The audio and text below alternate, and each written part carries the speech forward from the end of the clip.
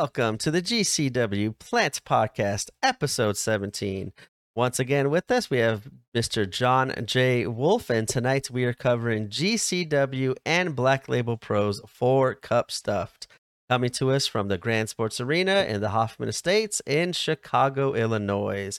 And before we go into all the show stuff, we do have KG back on commentary since we did not have him last week, but he is back with us. So that's always a good start to the show. Yeah. Hearing KG's voice. And I know, John, you have some pre-show stuff you want to go over before we head into the meat and bones of this event. So why don't you go ahead and take it away? Yeah, so what I really wanted to mention here was it was a midnight show at the Hoffman Estates. So for me, it's a really it's a venue I've seen quite a few times before. So you kind of develop a love for these venues as you keep continuing to see them over and over.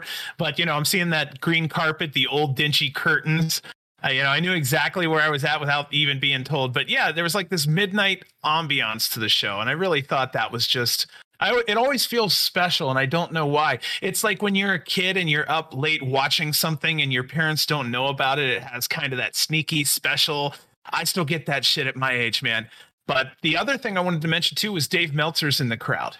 Yes. So Uncle Dave, baby. He made it. I like seeing at the Hoffman Estates a scoreboard in the back, even though this time it looked lower and looked like it was barely hanging off of a string. I always like seeing that scoreboard in the back. It just, as soon as I see that venue, I think of violence. When I see that venue, I think of like I think NGI was held there, and I just think of the last year's Art of War Games match. Like I just see that venue, I'm like, okay, this is going to be a violent night or a violent weekend, and we start the show off with not too much violence, but with the GCW Black Label Pro, we got a lot of mix with GCW wrestlers and Black Label Pro wrestlers mostly. But we start the night off with the first match of the evening, which is a 6-person tag match with Gringo Loco, Latigo, and Toxin compromising of one team and going against ASF, Drago Kid, and Laredo Kid.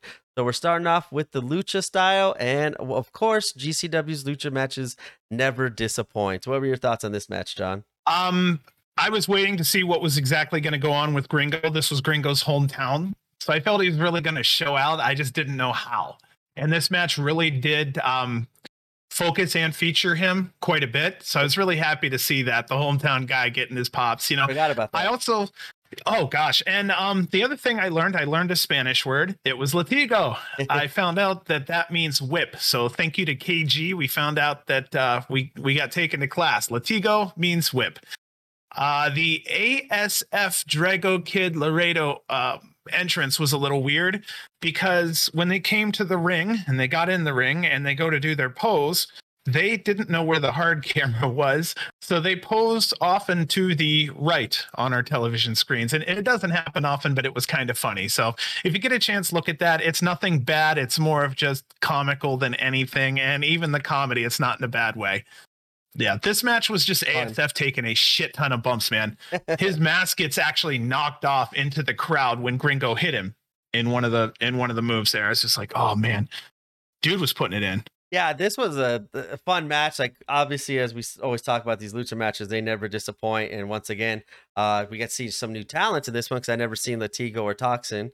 And I was kind of interested, obviously, to see what they would provide because I've seen ASF, Gringo, Drago Kid, Laredo Kid, and the craziness that they provide, like a Hammerstein and stuff like that. So Latigo, Toxin, they fit in very well to this match. And I also like seeing Gringo Loco not teaming with ASF since he mostly is teaming with ASF all the time. I do like to see them kind of go back and forth at it, and because ASF's like a good opponent for Gringo Loco just because all the base that Gringo Loco provides ASF and all the other smaller luchadors. Like, I just love seeing the craziness and creativeness that they do, and this match definitely killed it. ASF, like you said, when his mask came out, I was like, oh, when's he going to take it off? And he kept it on to start the match off. And I was pretty surprised until, as you said, Gringo knocked it off. So that was another thing that intrigued me during this match. It looked good too. You know, he pops that thing off, it goes into the crowd. It looked really good. There was a spot where Drago Kid was held by his hands and feet. And if anybody's been 6 years old, you can be kind of held by your hands and feet and swung. And there was a point where Drago Kid was actually swung by his hands and feet, and they threw him into the air. Gringo Loco jumps from the top rope, and he actually catches Drago midair and then he secures him and hits a sit down power bomb, and this whole shit was all in one move. I mean, it was just all one motion. It was beautiful. That was the move of the match for me too. Like that was like when we go back to moments, that was the moment of the match for me. It's like I have never seen that. Like I seen them toss ASF from like at Hammerstein from the ground. They did that and swung him into the ring by himself. So that was like a little higher throw to make, but to swing him into a coming down Gringo Loco and catching him for that bomb, that was like so spectacular and awesome to see. I honestly can swear that ASF and Drago are getting faster. I don't know how, but I can almost swear that I don't know if they've upped intensity or what, but some of the stuff that Drago Kid was doing especially had some tremendous snap to it. There was a spot where he actually was standing on top of Gringo Loco, and I can't remember what kind of a move it was, but I mean the snap to a full, I think it was like a 3/4 it was a 3/4 rotation, and it was just phenomenal. And there was just a lot of like triple moves. Latigo and Toxin got an incredible showcase during this match. It was a nice welcome to GCW, and honestly, I'm sorry if this isn't, but I'm pretty sure this was their first time here. I personally haven't seen them before. Have you? No, I have not. Okay.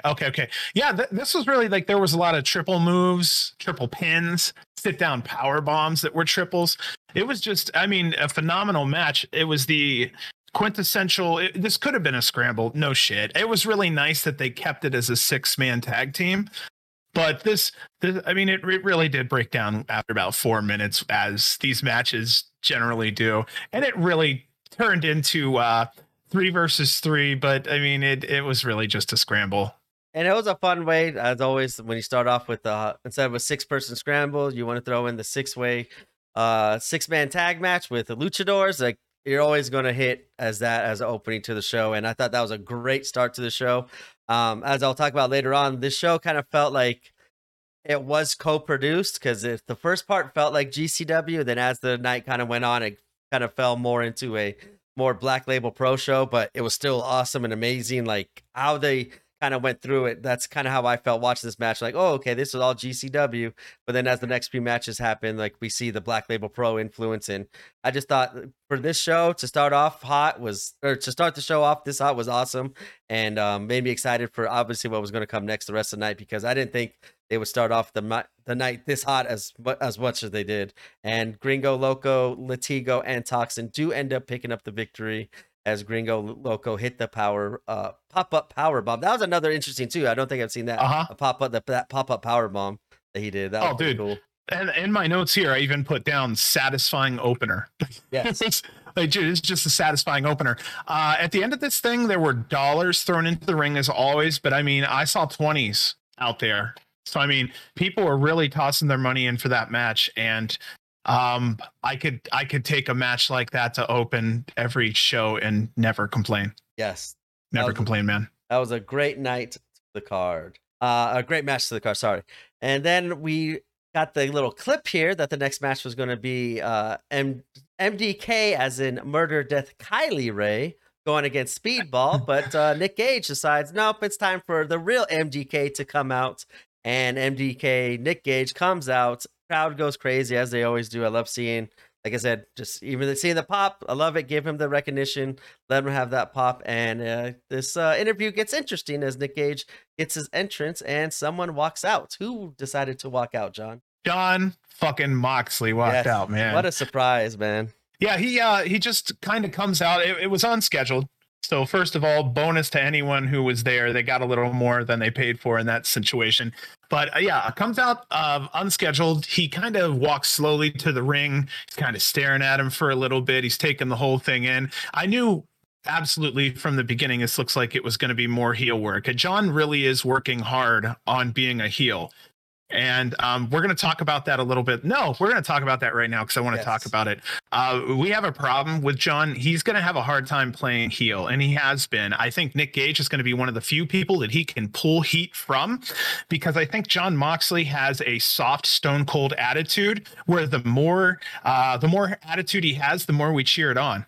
Yeah. So the more normally the bad guy would be like, fuck you, and we'd boo. Well, over here in the Stone Cold scenario, John Moxley goes, fuck you, and we cheer. So we're going to have somebody we really love, because otherwise it's going to be really hard to pull the belt off of John Moxley, especially with being the face that he is, literally and figuratively. Yeah, and that was a shock to me, and I'm glad KG and Dave Prazak definitely sold the hell out of it, because I did not expect Moxley to show up to this show just specifically because it was attached to the whole Black Label Pro. I thought maybe they would save, maybe he would come out the next night at Art of War Games and made an appearance, because that seemed more feasible for me. But that caught me off guard seeing Moxley, and I was like, oh, what is going to happen here? Like, is we going to somehow have that match now and not wait? And maybe that leads into something bigger for Art of War Games. But I loved, it was just an old classic, old school promo, back and forth, them cutting each other down. And like, yeah, dude, this the one, fans were so worked up, man. Yeah, this one for me got me more behind Nick Gage than Moxley, because I would normally root for Moxley in this kind of match, and I still kind of am. But these last couple of promos Nick Gage's cut is making me kind of more going to start rooting for him more. Obviously, I would like to see him win, because then the GCW would be, the title would be back home. Hopefully, it'll be defended more than Moxley has done it, even though he's defended it more lately. I am now just, I'm split. I don't know who to root for, Gage or Moxley. Well, so I will say that what Moxley says here is primarily very close to exactly what he said the last time he appeared and talked to Gage. He says that he wants to put Gage down like a dog because he loves him. He said that he beat Gage, but Gage didn't get the message, that he should have stopped right there and quit. So, he said he is coming back to put him down for good. All this has been said before, but he does announce that there's that October 8th show. This is going to be the show that's going to be at at Atlantic City. So we're going to be in our home territory for this. And this is where he's going to put him down for good. This is going to be the championship, the career versus championship. Gage says he's coming for that belt, even if he kills him. He also said that on the last one. I think what's going on here is they're making their point with their points, and there's no reason to stray from it at this point. There's no reason to candy up such a good message. Look, I'm coming over here. I'm going to fucking put you down. It's really simple. You've needed to be gone for quite a while. And then on his side, he's like, listen, motherfucker, I don't go down that easily. I've got some fight left in me, so on and so forth. So this is going to be really fun. And whoever's going to be going to October 8th, this show is just going to be freaking dynamite. I wish I was in Atlantic City for this one, man. There's going to be some, okay, no shit. I have a feeling there's going to be some history here. Yeah. And I think I kind of go along with that, because I know I talked about the whole during homecoming week, how it kind of felt like it was repetitive as the homecoming, like last year where Cardona and Nick Gage went at it. And then, now we're kind of getting a little bit more repetitive, doing the same exact Fight Club. It's going to be Moxley against Nick Gage again, where they last fought in a GCW ring. But I think this time Nick Gage is going to be a lot more healthier. I think maybe that's why he took all this time off. Like, hey, let me get healthy for this Gage or this Moxley match. I want to be in way better shape and put on a better performance than I did last year, because I know he got hurt early on in that match. So I'm thinking because of the not repetitive, but having it being in the same spot as they did last year, I think there is a bigger story to be told here. And I'm actually super excited to see like what happens with that match, and maybe Cardona, because he's upset that Nick Gage crashed his wedding. Oh, that's right. Gets involved with it. I think something with those three is going to lead into something bigger down the road, where the show on October 8th is not going to be the end point for this rivalry. No. It seems like this whole situation, because right now it's like a three-way situation. This is a very fluid situation right now, because you have Gage, he's in one spot. You have Moxley, he's the next step up. He's in many spots. And then he's also tied straight there to AEW. So he's got the TV thing going on. And then you have Cardona, not on TV primarily, and he's all over the place too. So what's going on here is, if they choose to, the storylines go like this. They hate each other enough they can fuck each other over continuously. I don't know how to write it in, but if they fucked over each other continuously, there would have to be someone, maybe that third person like Gage, that would be the beneficiary of this. And of course then, so here's the next question, because I want to know who beats Gage and they get the cheer. Who beats Gage as a face? And what's it going to take to turn Gage a heel? That's a fun one. What's it going to take to turn Gage a heel? Holy shit. At this point, I don't think so, unless he has to come out bitter. I think he turns on SGZ GC and cost them something maybe. Uh-huh. But I don't at this point I don't think like he wants his flowers. He's enjoying this. He's getting the crowd. He knows this is his last run. I don't think he wants to turn heel and get booed on his last run. I think if he honestly knows like, hey, this is it for me. I want to go out. He wants to get the fans love and stuff like that. So I don't think there's going to be a face that could take it off Gage if Yeah. that's how they play it out. I'm just trying to think of what major heel they could kind of have, and that would make sense. And I mean, we got Cardona, but I kind of don't want to see Cardona again. One that kind of pops out into my mind right away, just to keep that dastardly influence on him, is Tony Deppen. But I don't know Hmm. exactly how they could go around with that. Hmm. But that, like you said, this story is not going to be finished at Fight Club. There's going to be a lot more layers to the story, and I can't wait to see what happens at Fight Club. What happens, maybe who gets involved, and where the GCW belt goes from there. Going into the second match of the night, we have a new ring announcer as Val Capone steps in, representing Black Label Pro. And Yay. yes, it was nice seeing her again. Like the first time I really saw her was at the Vegas one. She has a lot of energy. I like her energy, how she amped it up, especially for this match, like announcing the competitors for the next match. Okay, no kidding. I'm just going to say she was really nice and had a lot of nice things to say to my son. I mean, she didn't have to. She was just standing at ringside waiting to go into the ring. This was at the Las Vegas show. She talks back and forth to my wife all the time. She's a real sweetheart. And we try to be as kind as we can to her, too, because I know she's out there really trying her thing. So this is my 30 seconds to just be like, a real sweetheart. I'm just saying hi to Val. Anybody that's nice deserves a little shout out. And she's been an absolute sweetheart.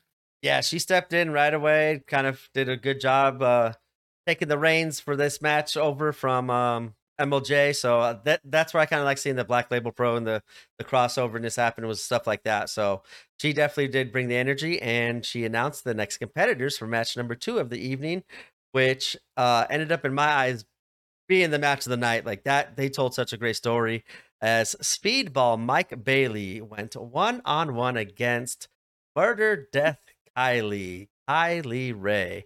And I love seeing Kylie Ray in the GCW ring just because the whole Murder Death Kylie stuff. I loved when she was teaming with Nick Gage, but a couple years ago, and carrying on that persona. And I think she even had like special T-shirts and stuff like that. So it's always nice to see Smiley Kylie, but also get turned into Murder Death Kylie midway during the match. Mm-hmm. And this one, I know they kind of played up to it on social media. This might be the match where like whoever loses their smile first is going to lose the match, because Kylie Ray's always smiling, Mike Bailey's always smiling, and like I said, I was interested to see how this match would play out, because I was excited to see it, because I know Kylie, doesn't matter man or woman, she could go, and we've seen Bailey go really good against women, as in Masha.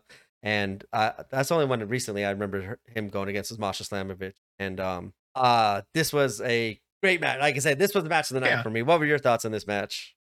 Okay, so I was absolutely torn from the beginning. I was really interested in who was going to be the asshole. I do know that both Kylie and Bailey are fully capable of being assholes. That's actually drilled into Kylie's character, whereas Bailey, he has to I don't say reach for it.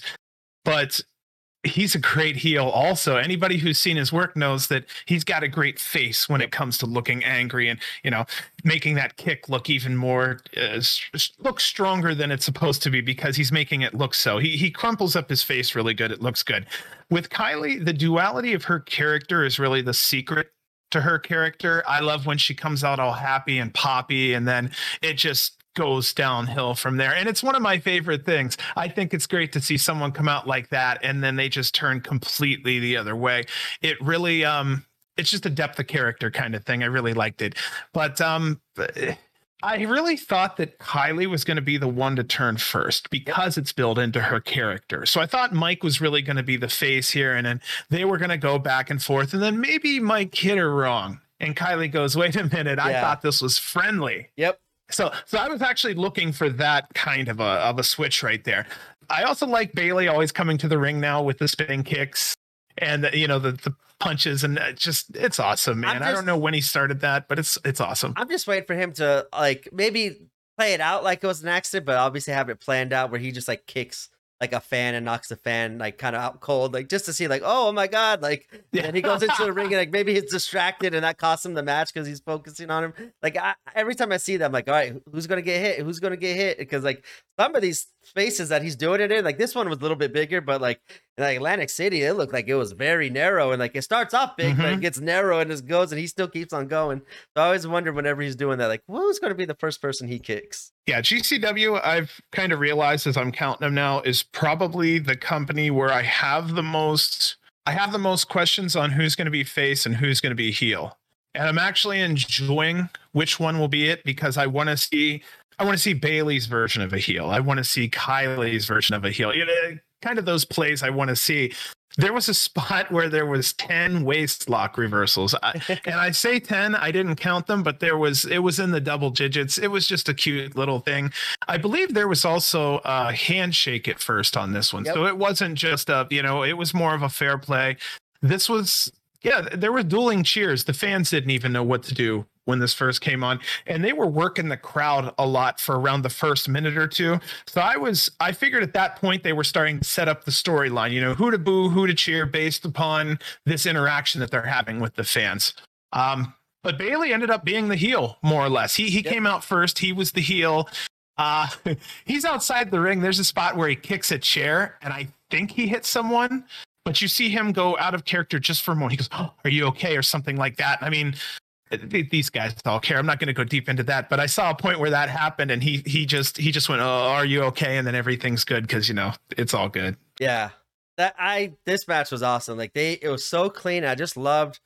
Obviously, these two kind of rely on their facial reactions a lot to kind of tell their story and play their character and stuff. And the whole story that they sold with like Kylie's back being hurt and Speedball kind of like wanting to not take it easy on Kylie at the beginning, or they wanted to take it easy, but then like, no, like I need to win this match. I need the winner's payday. I'm going to lay it in. And then like as you said, Kylie's like, okay, so I'm going to go here and I'm going to take it to the next level. And then I'm going to now kick your ass. Like they told such a great story. And like, I liked how it wasn't go, go, go, go, go. It was, let's do a couple moves, tell the story with our reactions and our interactions during the match, and then do a couple moves, continue the story on there. I like the pacing of this match was like incredible to me. Yeah, Mike really did a great job selling himself as a heel, because I would say Kylie got about 70% of the cheers by mid-match. So the fans really were torn, and you could hear it audibly. It was kind of an interesting thing.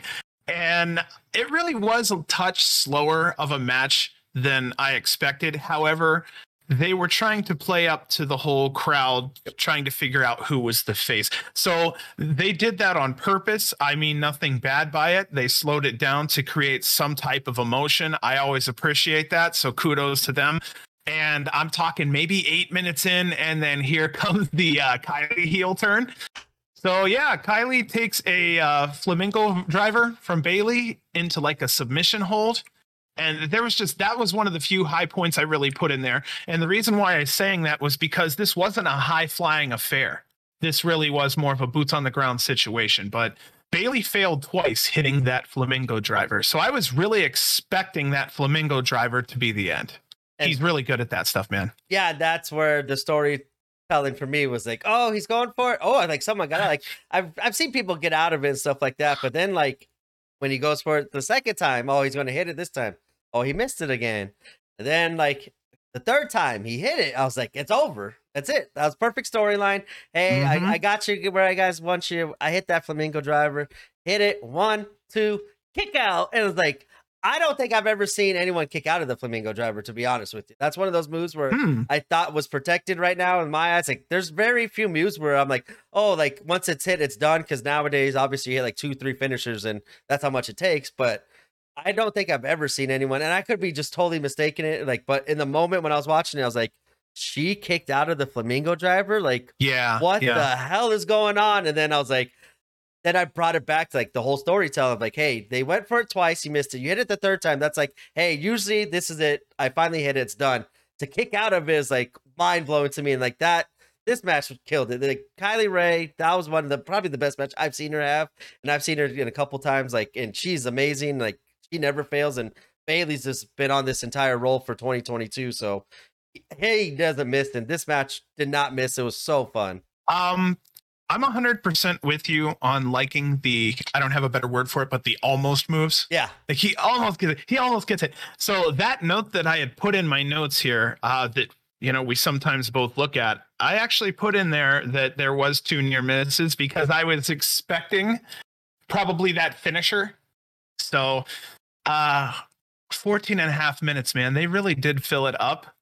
I'm still kind of off a little bit about how anyone can be so dedicated to fighting barefoot. That's freaking rough, especially out amongst the crowd, because sometimes if you really look, there's so much shit on the floor during matches. By the way, fans, please clean up stuff, especially for safety reasons. But yeah, dude, that's pretty fucking tough, man. That's pretty tough to go out there and hope that you don't hit glass or hope you don't slip on a drink, because I think we saw someone slip on a drink. Yeah, man. The next show, right? Yeah. The next show on his entrance. Yeah, he slipped in the corner. Yeah, but like even during this show though, they you bring it up the fans, like later on one of the matches gets into like the stands and it turns into like the old football stadium seating where like someone landed on nachos or almost landed on nachos. I remember nachos being like involved somehow, some way, but it's like KG's like, get your nachos out of the way, protect it. I think even before this match even started, or before not this match, this night, I think he was like made a comment of like the lady that was like not facing hard cam, but she was like on the hard cam side, just eating nachos, turning around. And I can remember KG's like, look at her just enjoying her nachos and wearing that purple shirt. Like, and then like later on to hear the nachos again, it was pretty funny. But this match was fantastic. Mike Bailey does end up picking up the victory as he tapped out Kylie Ray with, I forgot what move it was, but it was the Boston Crab to sell into the back injury. That's what it was. And Kylie's back injury was a big focal point during this match. You know what? If she didn't have one, she sold it really well, because she was really on that thing, and it happened all at one point. And I'm like, okay, when somebody has an injury, you kind of know how they really react. If you've ever been injured, man. And so I keep watching. I'm like, you know what? She keeps holding that one side, like that one area there, and I'm like, oh man, something might not be right. But yeah, if it wasn't, she sold it really well. Okay, so the happy ending. This is for me. They ended in handshakes and hugs. So, it's all fair in love and war. I thought it was really cool that they were able to still be friends when it's all over. Yeah, and I thought definitely those two have a lot of similarities in my opinion. Like, obviously, I think like their in-ring isn't fantastic, but like their mannerisms, their personalities, like, hey, like we're looking at the bright side of the life. Like we're not trying to let the negative affect us. We're trying to get in our own zen here. I need to get my own mental health ready. Like I don't need to focus on what's going on out there. Like you're my opponent. Like I just think their chemistry was amazing. This match was amazing. I don't know if they've ever wrestled before either. Like if so, I want to go back and find out where they wrestled before again, because that's how good it was. I want to see those two either prior or maybe further along down the line in GCW have another come back to this match, because it was incredible. So the one thing that I will mention, because I don't know how many other wrestlers have used Kylie's gimmick somewhat, but there has been one group off the top of my head that did do this. They would kind of come in all nice and happy, and then it would kind of go to shit, and then they'd Hulk out almost. Hulk's one, Hulk Hogan. But the Killer Bees, I don't know how much you do or do not know about them. They're from back in the day. They actually dressed up as bees, if I remember correctly, right? Yeah, shit. Okay. So here's what happened. They come to the ring like normal guys. They have their smiles, their 80s hair. They go out there and kick ass. And then all of a sudden during the match, towards the end there, you'd see them both just go into the ring, and you're like, okay, what the hell? If you've never seen it before, what in the hell? And they literally, no shit, come out dressed as bees, and they beat the fuck out of people. And I'm just like, wow, that is such a great little gimmick. And this is primarily Kylie stretches it out so there's better effect emotionally. I don't know a better way to say it, but instead of it just a boom snap, she likes to. I've watched a lot of her matches because I enjoy the way she does this, but her getting mad and her switching characters, she purposely creates a slow descent, and I love it. And I think it adds to the storytelling, especially like during this match, because I remember the last match I think she had against Alley Catch. Maybe it was in the same venue. I don't know where. One of her matches with Alley Catch, I remember like she came out smiling, then you just like right before the match, some fan said something, and I remember she turned around all smiling, like "fuck you" kind of thing, like I'm Yep, still in yep. here. And then like as the match played on, like she just focused in on that fan, and every time she like had her in the abdominal stretch, and was like, "Yeah, this what you said about me? Here's this to your favorite." Like squeezes them more on alley catch. Like she was awesome. That was amazing. Speedball is always amazing. Like Kylie, Kylie Speedball. Let's see part 2 real soon. And that will lead us into our third matchup of the evening, where we get a little different kind of match as Shane Mercer, the Iron Demon, goes 1-on-1 with Marco Stunt. And right away, I'm like, all right, how far is Mercer tossing Marco this match? Like every time I see Marco against one of these giants, I'm like, all right, Marco's gonna be tossed around here. That's what happens in this match quite a bit. Marco, it's always nice seeing Marco in GCW ring, though. I love the music. I love the entrance. I love. Yes. He did kind of skip a little bit of the big guy entrance, if I remember. I don't think he came out like over the ropes like how he did. Yeah. He kind of got rid of the giant gimmick a little bit, and then he did bring it out later on in this match, though, which was kind of cool way to do it. But I love seeing Marco like in this form, not as much as the Andre or the Giant Killer. I like seeing Marco in this match or in this kind of gimmick. So, what was your thoughts on this match, John? Okay, so every time I hear the music, and even this time, I felt like you always get this nice, clean, squeaky Marco. You know, like Yeah. you're kidding. That it's our dude. Like it's our little Marco. You know, like protect Marco kind of thing. Keep him in glass. Don't fuck with him. But Marco just seems like a genuinely nice guy. I haven't had a chance to meet him, but I'm really hoping to one day because the fans really do seem to like him. I notice he's never in any Twitter issues. Like he's never having any issue. I don't hear anybody saying, you know, fuck Marco or anything like that ever. So I just wanted to mention that I keep watching and it just seems like a nice guy. You know who he reminds me of? And I think we've talked about it too, but like it just popped in my head, so maybe we have talked about Spike Dudley. He is GCW Spike Dudley, where the crowd loves him. He's earned their respect, like just off what he does in ring, no matter the opponent. He's always going to be there for you, but he's always going to make whoever's in the match with them look fantastic. Better. And then you always know you're going to get a crazy, like, holy shit spot from him because it's Marco. Like, that's what Spike Dudley was known for, especially near the end of the day. It's like, hey, he's going thrown out to how many tables this time? How far are they getting beat up? Who's going to beat him up now that shouldn't be beating him up? Like, Marco, I think, is GCW Spike Dudley. And that's not a knock. Spike Dudley had a very lucrative, very famous, popular career in wrestling. Like, I love Marco filling this kind of void in our kind of GCW's version of ECW. I like that little Marco went all the way to the other side of the spectrum and said, I'm going to take Andre the Giant's thing. Yep. And actually got the singlet, you know? And then tries to sell the choke slam. And that's the first thing he tries to do on Mercer is try to put the choke slam on him. And of course he was going to do something like that. Going outside of it just for a second, I think the next step up for Marco would be a Haas tossing him around, maybe when Juicy comes back or something like that. But Tankman would be an excellent guy, I think, that would like to toss him around. You don't think Shane Mercer fits your Haas category? No. Okay, I don't mean this in a bad way, but I feel Haas's. No. I feel Haas's.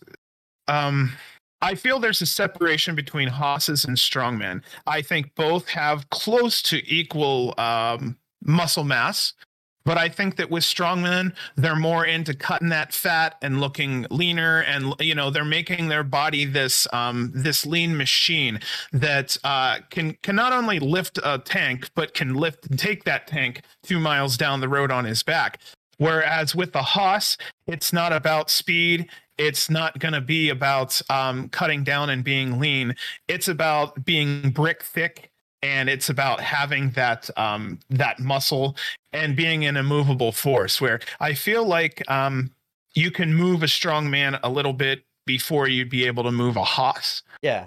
And the reason why I say the Haas was because you had mentioned, well, it was getting there. Bam Bam Bigelow, and how he used to toss around Spike Dudley famously. Yeah.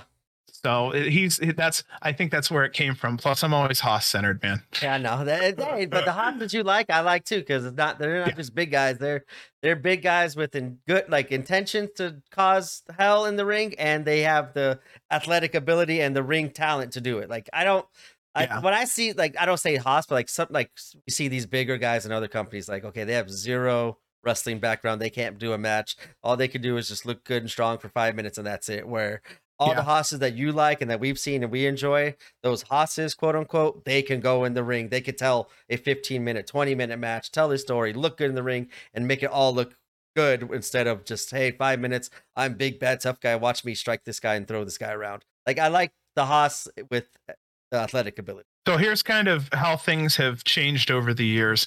Back in the day, I believe, because I was listening to this the other day, someone brought up that Muta, I believe, was the first person to ever bring back, or to, I'm sorry, I'm getting tongue-tied here, that Muta was the first wrestler to really bring the backflip, that somersault, that off of the top of the ring, or off of the top rope.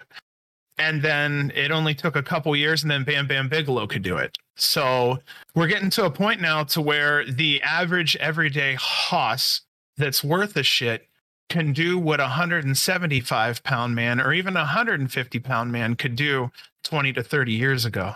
That's just the evolution of the game. So for me, I look at those hosses as, I don't know, it's just deeply ingrained in me that bigger for me seems to be the more you can, the heavier and the harder the impact, the more impressive it is personally to me. Yeah. I don't know. If I'm 42 and I'm a big boy, but I would love to see some guys come out that put the fear in me, old school. Like, I'd love to see a guy come out that I wouldn't want to piss off in a bar.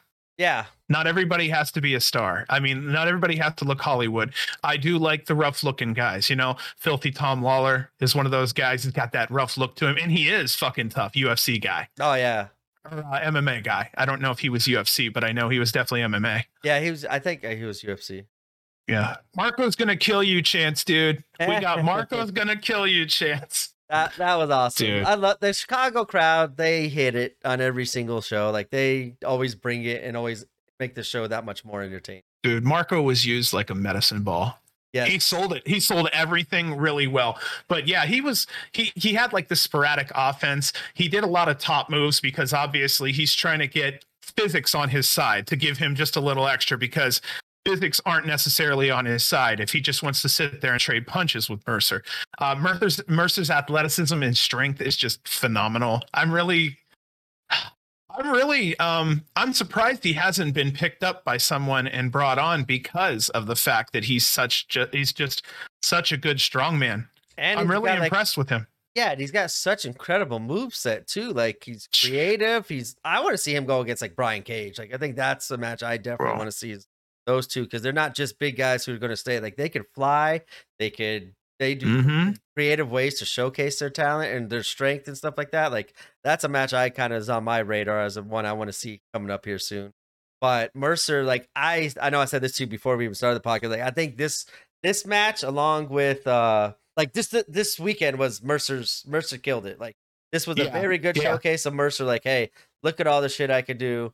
Like, watch me toss Marco around like a little rag doll. And that's exactly what he did. But I think this was a good spotlight for him to do this, and Marco did an excellent job to elevate that story and make me feel that way, because the way he was selling it, the way he was trying to act like he was the big guy and do some moves. I just think Mercer, this was we talked about the last couple weeks, like maybe Dark Sheik had an awesome weekend, or Kevin Blackwood, or Starboy Charlie in LA. Like, I think this one was Shane Mercer's kind of not coming out party, but like, hey, this was he killed it all weekend long, and I can't be happier for the guy, because as you said, I have never seen anything online either bad about Shane Mercer. So I'm glad to see him get that spotlight and absolutely kill it like how he did this. Well, first off, I went ahead and looked this up because I wanted to be fair. Right now, Marco Stunt is billed at 117 pounds. So that's his wrestling weight. It's not going to be easy to throw around 100 pounds. So holy shit. I mean, if anybody's ever taken 100 pounds and lifted it over their head, it's not necessarily always the easiest. And Mercer's doing it like nothing. There was a point where he was in the ring. He picked up Marco over his head and then threw Marco out into the crowd. It cleared 4 rows of seats. KG said 6. I might have to. KG was there live. He had wrestling 6 rows. I have counted 4. And it was absolutely impressive, though. You know, Big Vin was right there just in case. But I mean, he fucking launched him. I don't know if I've seen a launch like that possibly since the Spike Dudley spot. Yeah, I thought the same thing too. Like KG 6, like no, I'm only counting 4 there, and I like because usually they tease it and then he won't like really get the toss off, but that one Marco went flying, and I just love the referee Max Recon too. Like he kind of made it seem even more crazier than how he had to go through the rubble of the chairs and kind of he did each one like individually too to kind of like say, hey, row 1, row 2, row 3, like this is how many rows that I had to go through to get to Marco stunt. So I thought that was awesome to see too. And just shortly before that toss too, Mercer had Marco up on a suplex and then ran to the second turnbuckle, jumped on the second turnbuckle and like did a elevated suplex, like jumping off it, which was crazy. Yeah. He did like one of those ones where, you know, he tosses him in the air, catches him like he's going to do like that Tour of the Islands moves, lifted him up back on his shoulder, and then just pile drived him like Rikishi driver style. I was like, what did you just do to Marco? Like, what just happened in those 3 seconds where he did 3 different moves? Like, Mercer is so incredibly strong and so athletic, and like I love how he could fly, he could do all these moves and still just toss Marco 6 rows. I'll give it 6 kg because it sounds better. 6 rows, and Marco just went flying. I did like as you said, Big Vin just then like I just like when I saw the Riz, I did like Big Vin just kind of looked down and was like, oh. What are you doing all the way out here? I thought the match was there, kind of thing. Like, what's going on? Oh, okay, it's out here. Okay, let me start getting the other fans ready and creating the space to get you back into the ring. It's kind of like it caught a Big Vin off guard, which I loved as a little side piece to that move. And kind of playing off your thing too, Mercer was teasing that moonsault and battery quite a few times before that eventually did kind of take root. Mercer hits this top rope backbreaker. I don't know when or if I've ever seen a top rope backbreaker, but it was perfect between Mercer being the strong man and Marco being 117 and able to take a top rope backbreaker. Yeah. I would say that Marco has tremendous trust in Mercer because where he was at several times, if he had any questions about Mercer's talents, he probably would not have put himself up there. But it was just, before I forget, when he threw Marco out of the ring, how did he get him back in? He picked that son of a bitch up, went over and casually throws him from the floor onto the top and over the top rope and into the ring. Yeah. So, I mean, the whole thing was just fucking fantastic, dude. Yeah, this match was awesome. And he said the trust, like that was another thing too. I'm like, dude, how well does he trust like Shane Mercer? Because I know like he's had prior matches against Shane Mercer and they've been kind of like how this one was, but Marco's done that with KTB, Shane Mercer's training partner. Like that's where Marco made his debut, was against KTB in New York City. And it's just like seeing, because those are 2 big men that I love watching in the town. Like I was like, these are 2 teams, like, or that's a team I kind of wish we would have mentioned. Seeing those 2 guys in that Art of War Games tag match that we got the next night. Oh yeah, those 2 could be just as hardcore. Mercer's done the death matches. KTB's a former GCW title holder. They still could go. They still look incredible in the ring. I thought that would have added another extra element to that Art of War Games match. But like this, Shane's just incredible. Like I think he deserves some more title shots, some more of these showcase matches against maybe some bigger opponents, as we've seen some other wrestlers get from other companies, because I just don't know how they sleep on him when they watch him do all these moves. And he's tough as nails. We've watched him do death matches before, and he's willing to bleed. He's not in a point where he'd mess up his looks and whatnot, but he's definitely willing to go out there and take a shot. I've seen him take some shots to the head. I've seen him cut up on the arms. So it's not like something he can't do. Yeah. I wanted to go with one little direction on this, because I will say that right off the bat, this was way more wrestling match than I expected. And there was way more moves than I expected that were impressive.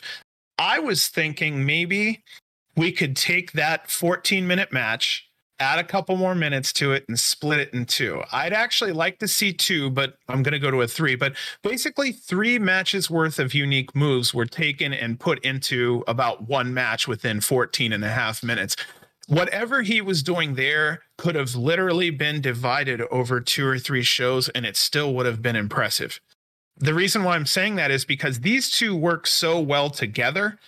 I'm thinking that they could do a small series where Marco's just getting the shit kicked out of him, and then let's do the blow off on match 3, and somewhere on a main stage, maybe have him finally overcome Mercer. Yeah, That's a mouthful.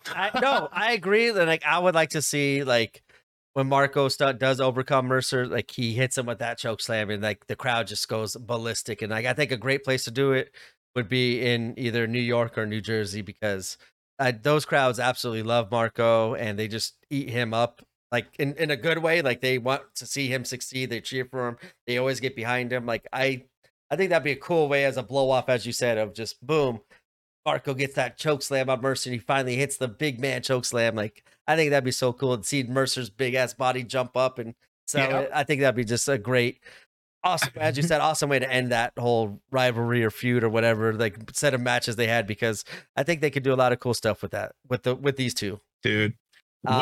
Winner, chicken dinner. Shane fucking Mercer finally hits that double moonsault and battery, dude. Yes, just like you like. Yep, he didn't hit him once. He hit him twice with it. And like the second one, like he's just so crazy. Like that second one just totally obliterated. Poor Marco's like, yeah, he's done. There was after he like lifted him up the first one, I'm like, why? You don't got to do it a second time. And then he's like, no, let me just lift him up here, press him over my head, do a pop up moonsault and battery on top of the regular moonsault. Like Shane Mercer just he's a gifted athletic freak in a good sense of the word, because he just blows my mind every time I see him. And he's fucking cut, so 100% he's putting in the work. You can see, obviously, he works on himself constantly. Yeah. But so the other thing I did like about this was kind of the last thing I was going to mention, where at the end here, Stunt's kind of beaten up. He's on the ground. Mercer's already left. And then here comes Big Vin. They go ahead and put him in Big Vin's arms, and then Stunt kind of gets carried out of here. And I put, it's our little hero. So. I like kind of like too, like Vin's like, hey, look, no hands. Like he was carrying him. He kind of like showed his hands, like, hey, look, I got no hands. I'm carrying. Okay, just kidding. Like just a quick little boom. This is easy kind of job. I'm happy, man. This was a lot of match. It could have been, like I said, 2 or 3, because I would watch these two again easily. Yeah, I said, I want to see more Shane Mercer tossing Marco around. Sorry, Marco. Maybe get your brother Logan in there to take some of these bumps, but I prefer you, Marco, to take the damage, as messed up as it sounds. Yeah, that's okay, man. We love him. Yes. Fourth match of the evening, and this one I had a big question mark, because I've never really seen one of the competitors in this match. I always thought he was a journalist. I never knew he was a wrestler until then, so I guess that's my fault. So this one was the big question mark for me of the night, because going into the match, it was a tag match of Killer Kelly teaming up with Tom Lawler, going against Bully Starks and Brian Alvarez. Yeah. And Bully Starks definitely played into it when she entered in, just totally even cut. Brian Alvarez wanted to come out and get the praise, and she just comes right out here, just like, what are you doing? Let's just go in here and get this shit done. Like, and then like she gets right in Mouse's face, is like, move, please. Yeah, I like seeing those interactions cool. Whenever she's playing the bully character. I like seeing how Mouse would react to it. But these 4 competitors, like I said, I would just had a big question mark. It turned out to be beyond anything that I expected. Like I didn't really have any expectations. I just had an open mind going into it, and these 4 killed it. I loved seeing the interactions between Brian Alvarez and Killer Kelly, and just like her, it's like, yeah, I'm not gonna get you. Yeah, I'm gonna wait till it's my time near the end of the match. But when I get my hands on you, the crowd and you will definitely know this is my ring, not your ring, and you need to go back to your journalism and go back to right and stuff like that. And Tom Lawler being, as you said, like his character, like he just comes in, I want to fight. Okay, you're fighting a 16-year-old girl and a journalist. Like this is going to get ugly. Like I never thought of it like that. Like this is going to get ugly, but I want to see it. Like feed it to me right now. So I immediately got into the match more than I was I got more into it as it happened than I was going into this match, because I had a lot of, like I said, it was like just a big giant question mark. What was your thoughts on this match? I thought it was cool that Bully Starks was acting uninterested from the beginning, right from the gate. And then it was funny to watch Brian try to grab heat. Like he was trying to get heat as much as he could. It's really hard to hate Billy/Bully. It's just one of those things. She has a smile. You can tell it's a genuinely decent person. So it's going to be hard. It's just hard to watch someone like her try to play a bad guy. She plays it, but She has a tend to smile during her matches sometimes. So even when she's playing the bad person, maybe it's her age, but she'll smile every now and then. And so Yeah. you're like, and I think it's because genuinely she's having a shit ton of fun. So I can't really say anything bad about that. I've never seen Killer Kelly, or I just haven't. Have you? Yes. Okay, I've, where do you I've know? seen her like I think the first time was NXT. She was on NXT for a little bit, and then and other little indie promotions. I think she did some work in Ring of Okay. Honor too. I might be mistaken on that one. She has wherever she's been, it hasn't been long. If I'm thinking correctly, I've just seen her in like little spurts of this company, there's little spurts of this company, little spurts of this company. Now I know she's full signed on to Impact Wrestling, which is cool. It adds a nice little dynamic, like with her and Masha in there. I think they bring a different vibe to that whole Impact Women's whatever they call it, the Knockouts division. I think that was a great pickup because I think she's always been talented wherever she's gone, and that's why I've kind of always wondered like how come she hasn't stuck anywhere, because she's not like, she has a different look, which is I think a good thing. Like you want different characters. You don't want a lot of the same stuff you see, especially in women's divisions. You kind of see a lot of the same stuff. For GCW, every woman is completely different to what they bring to the ring. Like Killer Kelly is completely opposite than Bully Starks, and completely opposite than what we saw earlier the night with Kylie Ray. Like I think she has that cool, badass looking. Her teaming with Lawler, and they had like the matching jorts and stuff like that. I thought that was an awesome thing of like to add into this match as well. And that's where I've seen Killer Kelly. Just not a lot, but here and there sporadically. I really like her look. I think she has great facial expressions. She's able to, show on her face what she's thinking. I think that's awesome. She also has that GCW style attitude. She's a no backing down kind of person. She hits things head on, and it shows. She's the kind that will smile at you when you punch her. I'm really a big fan of someone like that. So for me, I'm actually looking forward to seeing more of her. And I'm actually not going to judge anything more on her character or in-ring work until I honestly have seen more of her. But what I've seen so far in this, well, actually, that was a good match, 16-minute match, but it was a tag. I actually want to see more of her, and I think that if she keeps with the attitude she has, I think our fans are going to take to her. Yeah, us as fans, I think we're taken to her. And again, she's a pretty lady too, so that's going to help take to her. But I don't even want to put that as much in there because she really does have the whole package so far. I just need to see more of what she's capable of in the ring, because so far everything I've seen, I mean, she's, again, I'm more into the attitude, the look. Fuck it, I'm not judging people on looks in that way. I'm judging them on how they look that may affect their character in ring or their story. So, I mean, in this situation, I love seeing a girl who, somebody would punch her and she'd fucking turn around and smile at him. Yep. Maniacally smile. Yeah, exactly. Like that's it. Yeah. That's all you got to give me. Like I like this stuff. You just made that enjoyable for me. So thank you. Yep. Yeah, I thought we came here for a fight, is what she's kind of getting across there. And of course, hometown guy, filthy fucking Lawler. We love him all day long. Meltzer getting camera time. I thought that was kind of cool that we kind of put some cameras in Meltzer's face during the Alvarez match. Yeah, I was just kind of shocked to see him just in general there, and then let alone on camera. Yeah, it's this was more fun than I expected. I thought it was going to be more shitty. I don't know. Usually when you have someone come in that wrestling isn't their normal thing or isn't their normal thing anymore, unless they've been working on it for a long while, there's always going to be rust, or it's always going to look a little out of place or a little. So there were some spots where Lawler just chops Alvarez and lights up his chest. I don't know if you saw that. I honestly thought he was going to bleed. Dude, it was red. Point. Yeah, I loved how he did that too, to show like, hey, guys, like, I'm taking this beating. Obviously, I know a lot of you hate me. I know I say a lot of stuff about like the wrestlers and stuff, like, here, beat me. And like, yeah, his chest was just red. And like, I remember there was one spot outside when Tom Lawler like was about to chop him, but he's like, hey, wait a minute, Kelly, look this out. Like Kelly's like beating up Bully, and like she looks over, she's like, oh yeah, I want to watch this. And like, he just chopped him, and she's like, yeah, my turn. Like she wanted to hop in there and get in there too. And like, go ahead, but that was fun. No, it was better than I expected, really. Alvarez worked really hard to get heat. He was using more of like an American collegiate wrestling style. It was kind of old-fashioned. old school. He was doing a lot of old school with Lawler. I think that's where Alvarez was more comfortable, was on the ground. I believe he does teach martial arts somewhere. Yeah. Don't quote me on that. I think you're right. But also, Lawler was giving props to Alvarez literally during the match, and then he starts laying in with those chops at that point. But we were talking about how Kelly has that maniacal look to her. That literally happened in our next little bullet point here, where basically Brian attacked Kelly, and basically I think he pulled her hair, and she fucking like turned around and just stared at him like, ah, ha, ha, or whatever, like she's gonna fucking just tear into him. Yeah. And I thought from that point forward, we were just going to have an intergender match, but things kind of separated back to where they needed to be.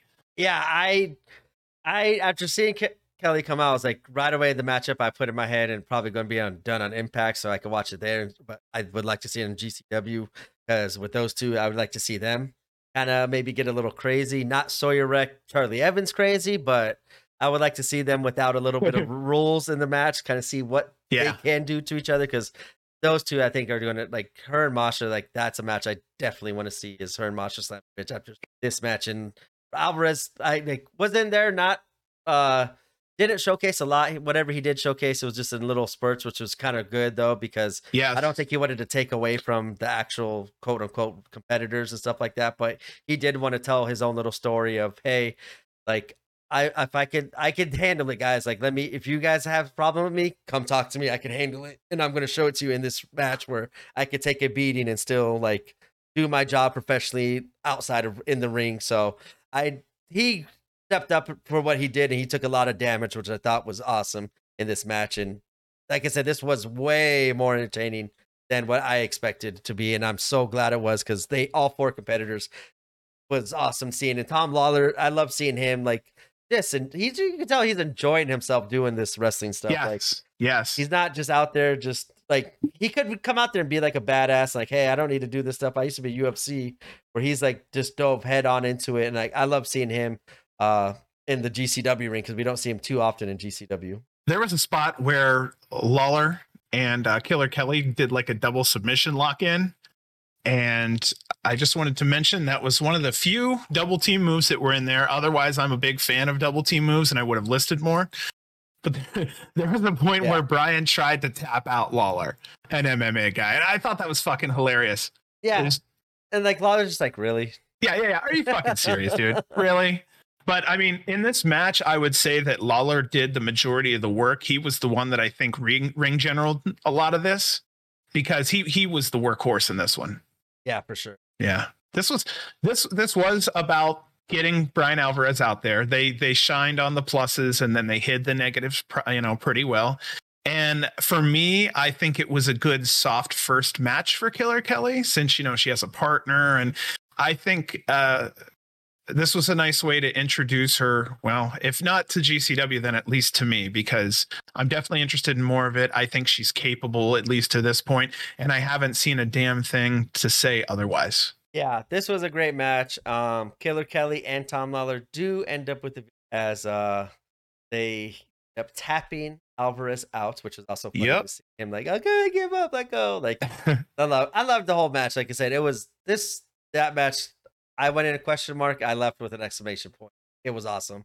Like, I definitely would have want to see three competitors, not so much Brian Alvarez. Maybe show up once a year. I'm fine with that. But for what he did though, he was awesome for him to go in and just throw his ego to the side and tell a good story in this wrestling. I was very entertained. Me too, man.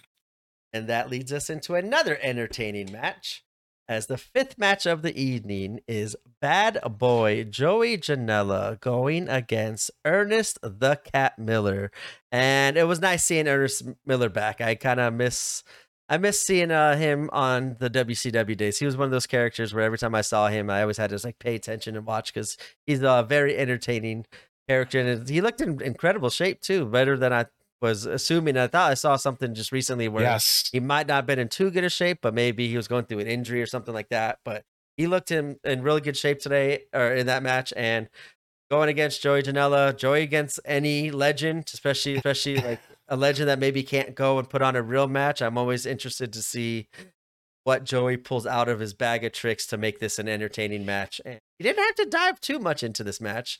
but he does end up bringing some of his tricks out of the bag and showing Ernest Cat like, hey, this is how we do it on the independents. It might have been a while since you've been down here. So this was an entertaining match. What are your thoughts on it? I think Joey works his ass off so hard that it's really nice to see him come out with that DDT Extreme Championship belt. Oh, I right forgot off the to bat. even mention that. Yep.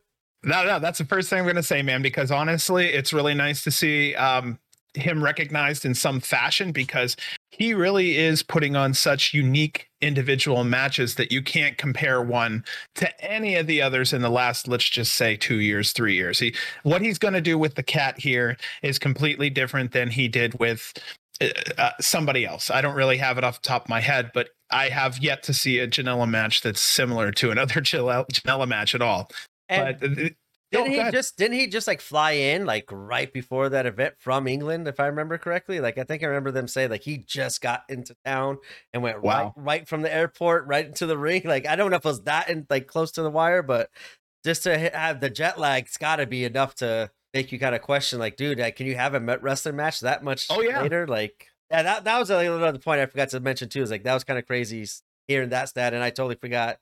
Once you brought up DDT, I was like, oh yeah, I forgot to mention that part. So I just want to get that in there too for the fans. Like this might not have been a great Janela match, as you said. I thought it was super entertaining, but the reason why it might not have been up to your other people's standards is that hey, he just got in, he might be jet lagged, just flew in from England, like right to Chicago for this match. So yeah, I gave him a little break on the match once I heard that. So for me, I was totally digging the Cat's tiger striped velvet shirt or jacket. I don't know. What is that? That's a vest. That's what that is. His tiger striped, I can't believe I'm saying that as a full grown man. His tiger striped velvet shirt that said, somebody call my mama. I was laughing my ass off when Joey legit went outside the ring, grabbed the motherfucker's phone and called Cat's mama. He told Cat's mama his boy is going to get his ass kicked. That was so awesome. Yes, that was awesome. Joey moment there. I was like, yes, somebody did it, and that was awesome. Joey killed it within. And that's how I like how he improvises like stuff like that on the fly. He's comfortable, man. Yes. I really like it too, because that comfortableness is what's bringing out all this creativity in him. So, but this match was not your typical Joey match. This was a match where he was playing to the Cat's strengths primarily, and you could see that there was more punches, there was more holds. The Cat wasn't going up on the top rope and jumping out to the end of the ring. Joey tells someone in the crowd, I don't know why, to kiss his fucking ass. I don't know what happened there. I have headphones on and I couldn't hear what he said, but he literally stopped what he was doing, pointed at someone, told him to kiss his ass. I don't know, but this match only went outside for 1 quick minute, and basically it just ended up being chops primarily, and I believe Janela got thrown into a chair, and then I believe it went right back into the ring, right? Yeah. Off the top of it, yeah. So let me see here. Janela attempts a top rope springboard and crashes. Oh shit, yeah, and then crashes onto that chair. I'm looking at my notes here. We had fuck him up, Joey, fuck him up chants, which I always love. Okay, here we go. My favorite spot of Joey's match. Joey fakes a fucking heart attack and then goes up on the top rope, touches both elbows, and hits the fucking Ram Jam, dude. That killed me. The Ram Jam, and maybe I'm ignorant here. What? Like, no. What is the backstory on the Ram Jam? Do you remember a while back there was a movie about a professional wrestler? And it was Randy the Ram. So the point was the wrestler, right? You're talking about the Mickey Rourke one. Okay, I got it. Yeah. Yep. Yeah, so basically at the end, you know how he was kind of like, okay, if I do this, I'm going to fucking die. Yep. And he's like, okay, that. Yeah, so he totally went over my head. Wow, totally went over my head. All that part right there. Oh, man. That's what I love. No, it was fun. It's just like it went over my head that Joey was jet lagged, and I didn't know that he was fresh out of England, honestly. I think that's what they announced me right before the match and stuff like that. Like that, and now I feel so ignorant on the Ram Jam, because even Joey, like during the match, you see him a couple times, like kind of hold his chest. I was like, oh, like he pulled something. That shit went right over my head. We got a crotch chop from Cat, and that blew up the crowd really funny. I don't know if it was just, I don't know. It was old school. He did the old, DX, but I found it overall interesting that Cat was chosen to stop by. I really liked that he stopped by. It was a good one-time thing for me. I enjoyed it thoroughly. I also like that after the end of this match too, he was a serious shit talker. I don't know if that's normal, but I did like that he kind of played up at the end of this match as he's walking. I jumped the end of the match. I'm sorry, bud. No, it's all good. Like it was a fun, entertaining match. Typical Joey match. I can't believe I missed that. I feel bad because like that's the shit I love with Joey, because you'll throw in little like Easter eggs during his match, and that one just flew right over my head. Like I didn't fully watch the rest, so I watched like bits and pieces of it, but it didn't look. Yeah, Like, yeah. I didn't really enjoy it, so maybe that's why I totally just didn't even think about that spot. But Joey Janela does end up winning as he does like a did his top rope double stomp onto Ernest the Cat for the victory. But what caught my eye here was, and I don't know like what the whole thing was, he just he rolled right out, went right to the back, like didn't celebrate, didn't raise his hand. No, it was about the cat. It was? I think no. You were talking Joey Janela leaving quickly. I was thinking maybe he was upset with something with the cat, or maybe like something like, hey, maybe longer. I don't know, but I'm just jumping with all the wrestling drama nowadays. Hey, I might be jumping there, but like he did, like this was very odd. Where like maybe I originally thought the same thing as you did. Like, hey, give the cat his legend time. Flowers. I do this shit all the time. Like, hey, this is one type for him, but like he didn't like normally when he does it, he'll raise him up, he'll give him a high five. Like you're right. He hit the finish, like literally 1, 2, 3. He was right next to the rope. He rolled out, walked right to the back gate, and that was it. And then even Ernest Miller didn't even stay in the ring. He rolled right out and then like got into it with the fans. Talk shit and left, yeah. Exactly. So I was wondering what was going on there, to be honest with you. But maybe it was just like Joey trying to give the cat the flowers. Maybe Cat like, hey, like I got enough during this match, or maybe there was a time crunch or something. But that was what stuck out at the ending of this match. I was like, okay, he got the victory. Oh, he's gone. Like, whoa, he's really gone. Yeah. He just stopped out. Like, and I maybe wondered if something happened maybe beforehand. That will lead us into our sixth matchup of the evening, as we have Masha Slamovich going against Sandra Moon, representing, oh, I can't say that one no more, but representing the East Coast, or West Coast, representing LA Fights. This was a thrown together match. They said that it was not announced on the card, so they just happened to have those two competitors in the area. Decided it would be a good match, and I'm really glad it did, because like I didn't expect to see Sandra Moon on here, and to see her go against Masha. That was one women's match I was interested to watch, because I love watching Masha, like her striking. Sandra Moon, we've seen her out here in Vegas quite a bit. She kills it every time too. So I was excited. It was an unexpected surprise for this match. What were your thoughts on this match? Yeah, big hello to our semi-local Sandra Moon. We saw her last week. I saw her last weekend, I believe, and I'm going to be seeing her 1 or 2 more times in the next month, I believe. Not like I'm following her as much as it's just she ends up being in a lot of our local shows out here in my area, and it's fantastic because she's talented as shit. Yeah. But it was great seeing her in GCW at any time. So thank you. It's wonderful. I wanted to say thank you, but this was a hard hitting slugfest is what I wrote down here. They really just kicked the shit out of each other. There was no better way to put it. And this was exactly what I expected. I thought this was just going to be a fucking slugfest, and that's exactly what they did. They hammered the shit out of each other for 8.5 minutes, dude.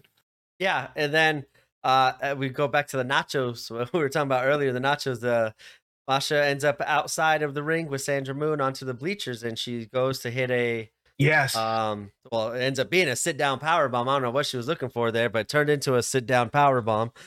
And like I remember KG on the announce team, like, hey, watch out for the nachos there. Make sure you guys clear the area. It's like shit's getting crazy. Yeah. Like, don't forget about the nachos. Like, I just love when KG does little shit like that. And Sandra Moon definitely stepped up again. Like we've seen her in GCW before, so it wasn't like her first time, but it's always nice when we do get to see her out, especially not on the West Coast, which was surprising. I think she had something to do with Effie's Big Gay Brunch. I have not watched that yet, so maybe that's where I think she was part of that card, so that's why she was out there. Sandra?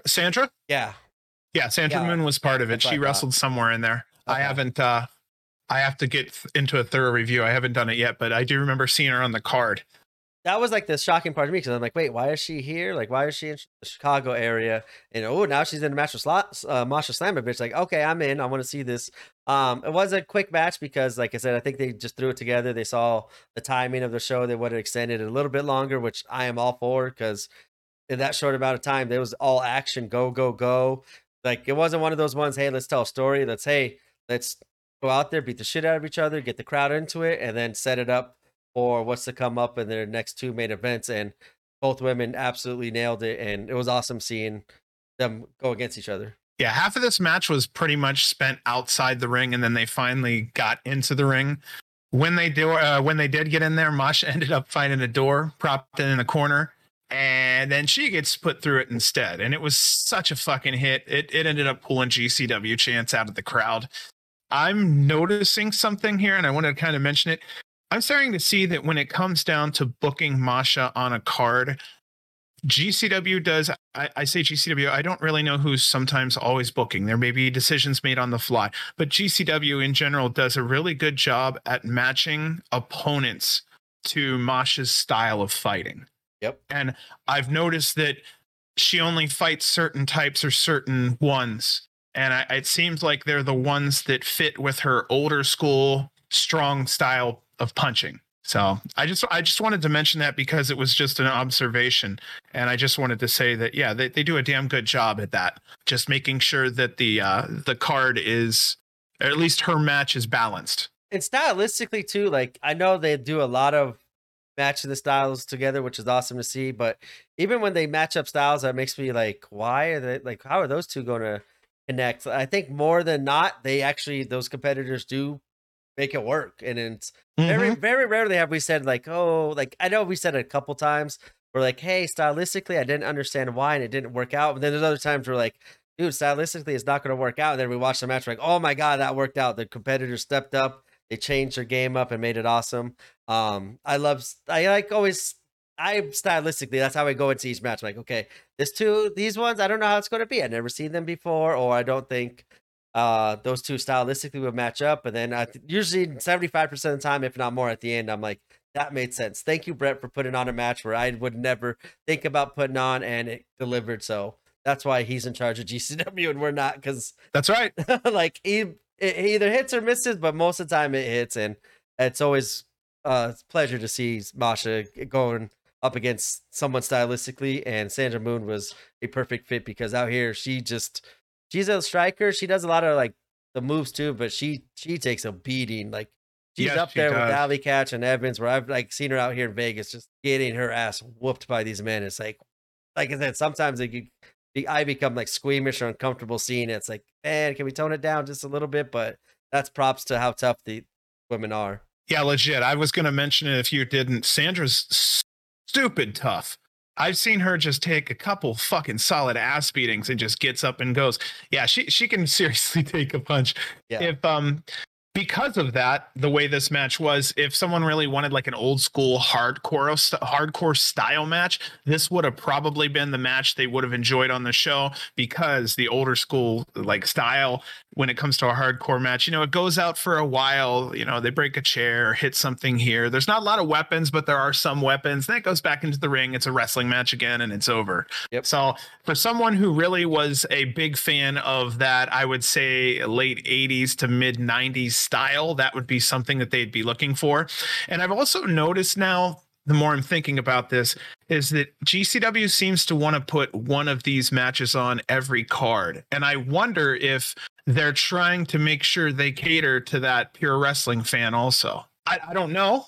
I think they do, because that's why we kind of like GCW. We don't just see the same shit over and over. Like the entire night, we're going to get a comedy, a technical, old school match, extreme match, a death match, two legends going against each other, or legend being brought back going against a Joey Janela or somebody, or two, like they usually have like dream matches.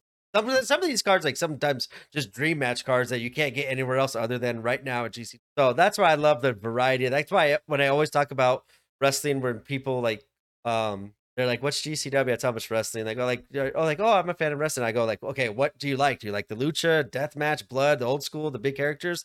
And whatever they say, I could right away, like usually find a match or show them a match or tell them a match about this. And like, that's how I try to get new GCW fans that way, is like get them to what they like and show them like, hey, it's not, you might have heard GCW, you might think they're just the deathmatch company, but they're actually not. They do everything great and crazy. And so I always try to like, so whatever style that wrestling that they like, find a match for them to hopefully they'll watch this like, oh, this is what GCW does. I like it. I want to see more of it. Boom, here you go. Or then they're into it to watch the technical masterpiece. And then they're like, who's Jimmy Lloyd? He's getting his ass whooped. He's a great deathmatch wrestler. Who's Matthew Justice? He just flew off this rope. I never heard of these people. This is crazy. Like, it opens up their minds to see the rest of the night of all the different stylistic matches. And I think that's where GCW kills it. So the two words that have been the biggest sellers for me to anyone else on GCW has been watch this. Yep. That's all I've had to do. Man, I've actually pulled someone into my house before that was BSing outside because they were a delivery guy, and I found out they're a wrestling fan, and we were watching a scramble with Nick Wayne and your scramble people, and he's like, "What the fuck is this?" I go, "Dude," I was like, "You're a wrestling fan and you don't know what this is?" And he goes, "No, what is this?" And I told him, "Hey, it's GCW, da da da." And then he's like, "This is fucking amazing." And all he did was watch more of the mainstream shows. And that was me too. I'm not gonna, I mean, literally I put in 30 plus years of mainstream and barely watched. Yeah, that's 99.9% of wrestling fans is mainstream. Yeah, I'm like, dude, come on in, check this out. He walked out. He's like, oh, this is freaking awesome. And so he wrote down GCW. I even told him where to find it and everything else. And he came back to my house and delivered pizza yesterday. And we're gonna see him at the Grap House show. You and me, dude. Like nice. So this guy is like, he told me, he's like, I knew there was a different, like the independent scene. He said, I didn't know how fucking cool it was. Yeah. And I said, yeah. I said, now watch GCW. And he goes, no, that's what I'm talking about. He goes, I had no idea how fucking cool it was. And now's the time to promote indie wrestling because I just got into it recently, and back then it was crazy, and it seems like ever since I got into GCW, got into independent wrestling, it just has gotten crazier, better. Like, as a wrestling fan, no matter mainstream, indies, wherever you like your wrestling and what you like about your wrestling, there is something out there for you, and shit is crazy right now, and it's so fun to be a wrestling fan right now. I got like a similar story of you. Like, I see it in your background, your GCF&W shirt. I got mine at Hammerstein, and then like my trip back from Hammerstein, like 1 or 2 days afterwards, I got back there. I was wearing that shirt, and like I was picking up something at 7-Eleven, and the guy goes, "ECF&W. Oh, is that like play on ECW?" I'm like, oh, it's kind of like what ECW was then. It's kind of what they're doing now and stuff like that. So that's why they copied this shirt. They're like, wait, there's another like extreme like company out there that does like craziness. Like, it's not just in-ring stuff and storytelling. Like, they actually get crazy with, he goes doors and chairs. I'm like, yeah. And if you really like that stuff, they throw in some glass panes, they throw in light tubes, they throw in barbed wire. And like, you just see his eyes like open up. He's like, oh, I gotta go check it out right now. And like, I was like, dude, check them up on YouTube. They got a lot of clips there, and then you'll be able to find their stuff throughout their YouTube. I'll tell you if you want to find more stuff. Like, and he was like so excited. I never saw him again, so I don't know like what happened with that. But just like him noticing the GCW spin-off of the ECW shirt was kind of cool that he noticed like the difference. So that's what we do this podcast for, is to get these more GCW fans out there. So going back to Sandra Moon and Masha Slamovich. The match. We always will get back there. We just always dive off into our own thing. Masha Slamovich does end up with the victory as she puts Sandra Moon through a door on her head and pins her for the 1-2. And that will lead us into, as Val said, our co-main event of the evening, as it is a Black Label Pro match here. As the Black Label Pro heavyweight title, it will be defended as Calvin Tankman goes against All Night Long Rich Swann. And I was in. This was one of these, like, stylistically, I want the big man. I love Rich Swann. I know he's going to do his little high fly and stay away from getting caught by Calvin Tankman. We love seeing Calvin Tankman in any kind of match, especially with a nice, well-rounded veteran as Rich Swann is. I was looking forward to this match. I was even kind of chanting or clapping along a little bit when they, at the beginning of the match. At the beginning of the match, they're like, new champ, old champ, new champ, old champ. Not even the song. Yeah, not even the song. Like, I didn't clap for that. I hum it in my head. When I hear the song, I'm like, I just hum it in my head. I don't clap along. But like, my clapping was actually like, I was pounding on the table like, new champ, new champ. Like it's, I Yeah, love yeah, that new champ, old champ chat. Like on how they did it. So yes, this was our co-main events of Black Label. Main event, their main event of the show. Calvin Tankman against Rich Swann for the Black Label Pro Heavyweight title match, and this was good. This hit for I this hit this for exactly what I thought this match was. It was perfect, well done. I loved it. Rich Swann just never fails to amaze me.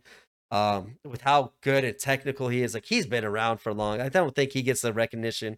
Like him, ACH, guys like that, like have been in the wrestling scene for so long, wrestling for all these companies, but they never really got like the big push in these companies. Where I love seeing them getting the push on the independent scenes for a company like Black Label Pro, because Rich Swann definitely deserves it. I'm a huge Tankman fan, no Yep. lie. You know, I've said it 100 times. But aside from a Haas, same thing as I was saying with Killer Kelly. It's not about, you know, he has a great look. Tankman has a great look. He's got a decent personality that he shows every now and then. He likes to interact with the crowd like a Kevin Owens style or a Kevin Steen style, working at the crowd. I'm a big fan of wrestlers doing that. The more that they can get kind of involved with the fans, I feel like that interactive nature kind of plays out and it pulls more from the fans. So I think the more there's that play in between, instead of just the fans yelling at the wrestlers, it kind of makes it more interactive and a hell of a lot more fun. If we can get Tankman on the mic, I don't know how good he is on the mic, but if we can get him to talk more or get on the mic, I think it's going to elevate him to another level. It's obvious he's strong. It's obvious he's got a good look. It's obvious that he can carry a title. So now it's just a matter of finding out what he has to say, because if he's going to be important, he needs to have important business. Yeah, I think I've heard him speak only once.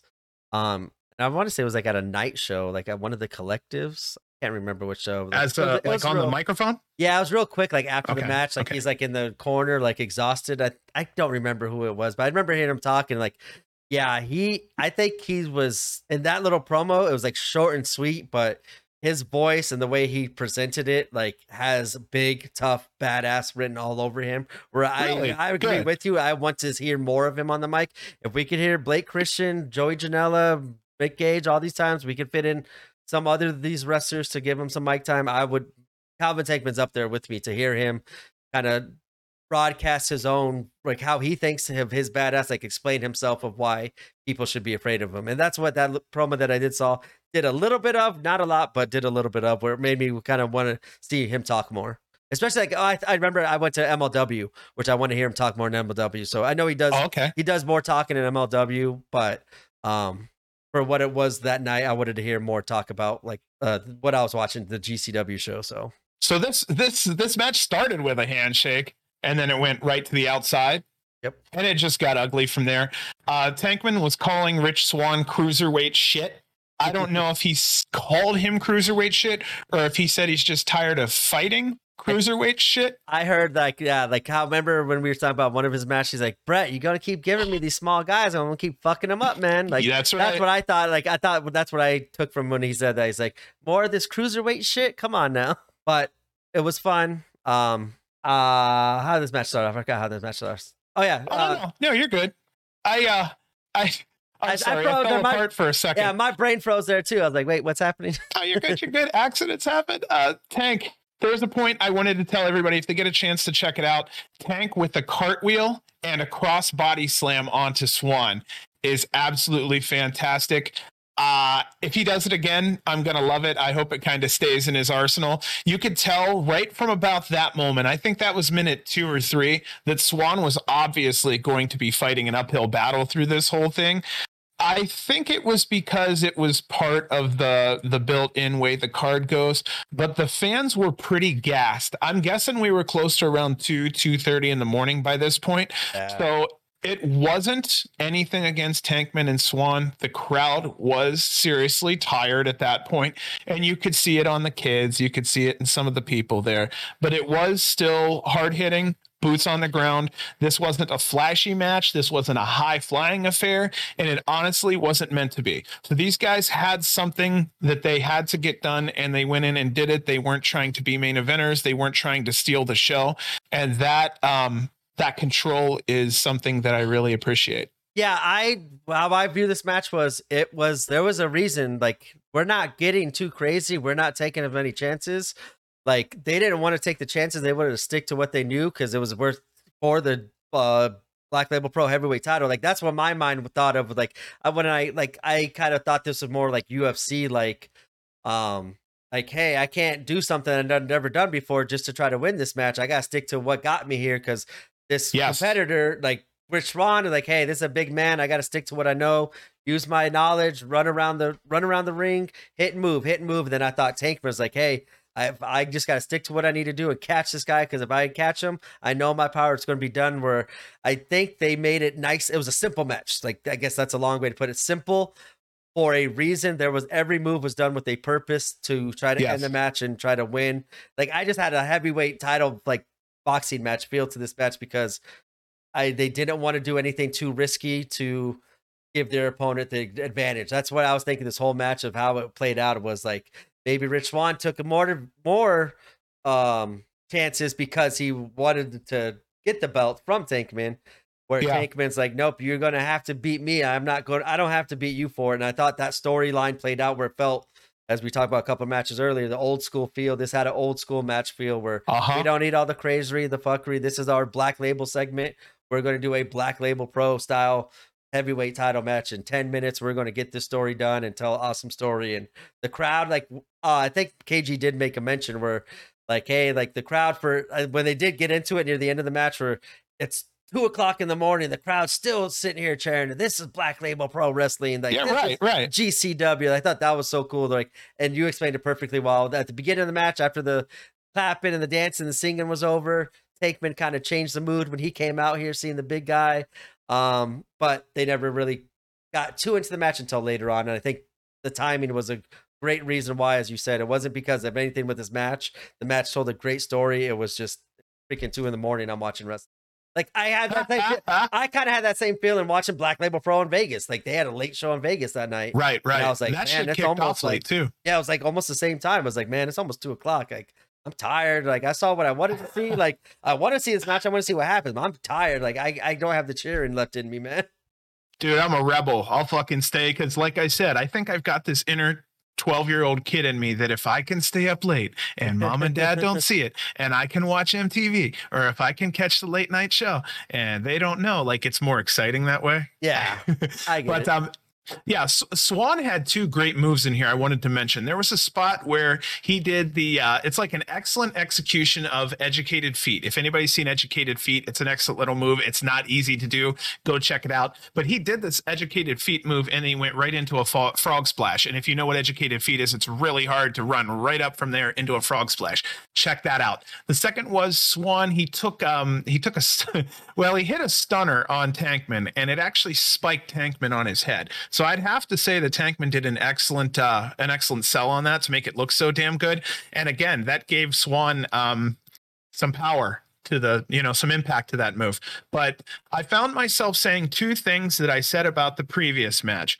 Number 1, they beat the shit out of each other. And I actually felt like I watched this match twice, but not in a bad way. So it's kind of funny, but yeah, they beat the shit out of each other. And then the other thing I was going to say that I don't think I said in the last one was they're going to be fucking sore the next day because they did beat the shit out of each other. But yeah, this felt like the same match twice. And I'm actually happy with that because I think the fans needed to relax before this big main event. I've noticed that too in a couple of these matches I've watched. I wonder, like, I want to say it was like a speedball match more recent where they did the match and it looked like, hey, that could have been the ending. It was match 1. Then yes. Good point. Then they went in, like, they started it right from that point, slower again, more methodical, working body parts, and built up to like a second ending of the match. Like, I've noticed that more recently in a couple of GCW matches and other companies' matches too, where, like, right when you said, like, you felt like you seen this match twice, I was like, I think they told 2 different stories into this match where, like, I don't know, like, how to explain it, but it just felt like 2 different matches happened at the same time where, hey, we finished that spot. That would have been the end of match 1. We're ready for the second half of this match. We're going to end it right now. And, like, I think that's where I kind of thought when you said, like, saw the same match twice, I was like, I've been noticing the more, as you said, not in a bad way. It's like, really, this again? Yep. Like, no, this is another match telling a different story in the process of still the first match originally going on, which I think it's cool storytelling that they've done, and I give a lot of credit to that to Rich Swann because I've seen him do that in some of his matches in Impact and elsewhere. Like sometimes in the old GCW, he wrestled back in GCW along like when they were first starting and stuff like that. So this, like I said, this was a nice, good Black Label Pro heavyweight title match. It felt like there was stakes that line on the line, and they absolutely killed it with Tank Man picking up the victory, retaining his Black Label Pro heavyweight title, and he ends up hitting the Tankman driver on Swan for the victory. And that will lead us into our main event of the evening as Team GCW, consisting of Blake Christian, Ciclope, Cole Radrick, Jordan Oliver, Miedo Extremo, Nick Wayne, and Tony Deppen, going against Team Black Label Pro, consisting of August Matthews, Crash Jackson, Davey Bang, Dominic Guarini, Joshua Bishop, Kevin Koo, and Levi Everett. And didn't they add, if I remember correctly, they added 2 competitors to each team, right, at the beginning of this match, correct? Yeah, so originally this was posted as a 12-man, and then they added to it. Don't quote me. I believe it was Joshua Bishop on the Black Label Pro side. I could not honestly tell you who the guy was for I mean, I can look it up without killing too much airtime, but I mean, I could probably look it up and see. But yeah, this was originally a 12 and then they expanded it. I'm guessing we had people that wanted to work and do their job. So add more talent to this match. I'm all for it. Like I'm all for seeing more talent on my shows, more variety, more different styles. It adds more value to me as a viewer. I'm getting not just the same matches, like more wrestlers, more variety, more action, more excitement. And so right off the bat here, Team Black Label Pro comes out to some awesome Willie Nelson music. I liked it. Some of his team obviously didn't like it. I think the crowd were whatever with it, but I don't know. I thought it was kind of cool in a not cool kind of way. Yeah. But, they tried to give Black Label Pro these guys are corny kind of treatment. You can even see how they were announced. It was kind of, then of course, Team GCW comes out, Deppen's music. We built this city. So that comes out. But once everybody finally got in the ring and I'm seeing what 14 men look like in a ring, I put in my notes, I'm thinking, oh, fuck. Because I don't know what's going to happen. But in my mind, I'm thinking scramble style. So I'm thinking 14-man scramble, which is, yeah. But spots everywhere, bro. Spots everywhere. I couldn't write them down. There were some big boys in here because, like, I think when I first saw this match, like, Joshua Bishop is Sid. Like, he is absolutely Sid. Yep. He wants to be too, because you can see with the hair and stuff, and I 100% appreciate it, man. If he can pull it off, dude, he's already got the look and the attitude. You can see it. He's got that dicky kind of attitude. Like he can, I don't mean it in a bad way, but I mean it like he can play that fucking character of Sid like maybe not many others could. Yeah, I see like the Psycho Sid version of him, where he's just like he's got that long lost look in his eye where he's one bad word or movement or something where he could just snatch and just go ballistic on everybody. But I want to I loved seeing the Violence is Forever. I love seeing them. I want to see them more in GCW. Like I don't know what the deal is there, but those are two people that I think fit GCW to a T. Oh yeah, like they might not like the deathmatch stuff and the extreme stuff because I know they kind of like they rely on like the history of martial arts and stuff like that, which is I think that what separates them apart from other tag teams. I just love like how they don't give two shits who you are. Like I'm not here. I'm not taking it easy on you. You're my competitor. I am kicking you with every ounce that I have. I am punching you with every ounce that I have. I am slapping you with so much effort is into every single one of their strikes, which that was like when I saw them, I'm like, why aren't they in GCW more? So I would really like to see them more in GCW. I know you had your boy Crash Jackson in here. That was nice seeing him getting involved with some of these GCW wrestlers again. As some of the team on GCW were the High Flyers, so we get to see Crash Jackson and his hostile kind of interact with the High Flyers.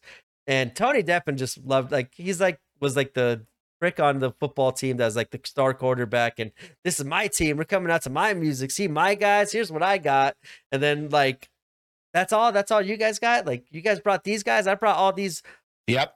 I got all these guys that have my back, and you guys, like I just said, like kind of like really, that's what you brought here in this kind of fight. Like you brought, I don't know to say. I forgot to say like you could have brought more than that. Like that was kind of like disrespectful that you were even in this ring with you now because we thought you'd bring more talent with that. And like that's the asshole in Tony Deppen. Like as we've said and as KG has said, that makes Tony Deppen everyone's lovable asshole, but he's our asshole, so we love him. Yeah, I'm kind of a numbers guy. I really wish I would have added up the build weight in this, but I'm almost 100% sure that the Black Label Pro team had a lot more meat. Yeah, because Crash Jackson's quite large. Dominic Guarini is quite large. Yeah, it's Crash, Joshua Bishop, Dominic Guarini. Yeah, those three guys right there probably equal Deppen. I don't want to say Extremo, and I don't want to say Cyclope because I can tell you right now, those guys are probably brick thick. yeah. I watch them and I see like the size and whatnot, and I know they're probably late 30s, maybe 40s. Yeah, but they have a thickness to them though, and I don't want to say they're lightweight because I've seen quite a few guys that are smaller and bulkier that as long as they lift weights, man, they're heavy. And I loved how GCW picked pretty much probably if you gave us a roster of 10 wrestlers, right? Pick 7 out of this roster, like that's our GCW normal crew right there. Like that's our when we say the normals, the regulars, like that's our crew. Is that who they brought out, those 7 competitors? That's what I wanted to see represent GCW in this style of match. And say there was a team GCW versus Black Label Pro death match. I got 7 more for you I could put out there that are GCW regulars. Yep. Like, so I thought based off the style of this match, I thought these were the perfect 7 competitors. And it once again gives other fans, Video, Extremo, and Cyclope, like you might think of them as death matchers. Here they are. And once again, no fuckery happening, no craziness. Like this is what they could provide to this match. And this was very fun. Like I liked how everybody got their shit in. There was action everywhere. They all got their moment to shine. And they all absolutely killed it. And just seeing this match made me think Violence is Forever. I want to see more of them in a GCW ring. Dude, I had a kind of an interesting thing here because I was saying that I was looking for a scramble match initially. I was thinking this place was just going to be outright chaos. So something interesting I was noticing in this match that I didn't see in scramble matches, and especially in our opener with the 3v3, was the wrestlers all made a concerted effort to make sure that the ring was going to be used as a spotlight. So you could see quite a bit that the performers would be towards the outside and then in would come 2. They would face off and in would come 1 or another 2 or 3. So you could almost just see them standing outside of the ring and using the ring like a fight circle, the squared circle kind of thing. So I really didn't expect that. I didn't know what to expect, but it was interesting to see that they put thought into how they were going to handle 14 minutes. Well, you're going to have to, but I really thought it was interesting that what they came to was, look, we're not going to fight on the outside while everything's going on. We actually want to have what's going on in the ring as part of the spotlight. And I appreciate that because honestly, if I've got a guy fighting 5 feet to the left with me, and then there's a guy to the right 11 feet over, I'm going to be watching that shit. And we're supposed to be watching the ring also. So they also made a concerted effort not to use split screen. And I think that's because they made a concerted effort to not fight outside and let the inside of the ring be the real wrestling match. Yep. But there was a lot of near falls. There was a point where Blake was second guessing saving Wayne. I don't know if anybody really saw that, but I think he was just playing it up to fuck with the crowd, right? I noticed it because that played off of what happened a couple weeks prior where they had the thing like that. I wondered if you picked up on it. That was in my notes. I'm like, Blake still feeling a little hurt with Nick Wayne? Like something's still going on there? It's like, are they going to maybe use that as on Blake Christian's way out of not perform as much to elevate Nick Wayne?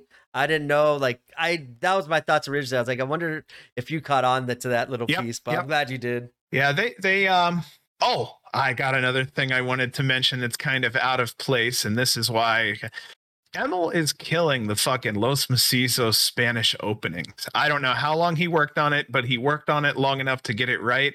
I just want to say, coming from a family and married with the Cuban lady, that the Spanish is dead on. Yeah. There's a couple curse words missing, but it's dead on. I love when he does it. Like how he, like last time when he had Jimmy Lloyd, he still made even Jimmy Lloyd's name Spanish and El Diferente, Hijo. Like that was funny. Like MLJ is always killer on commentary. I'm glad. Like Val Capone did good for this Black Label Pro. Like I don't mind her doing it because she ended up, up in her game. If she kind of felt more natural than other people that we've kind of seen do ring announcers sometimes for GCW, where it doesn't feel the same no matter who's doing it. Yeah.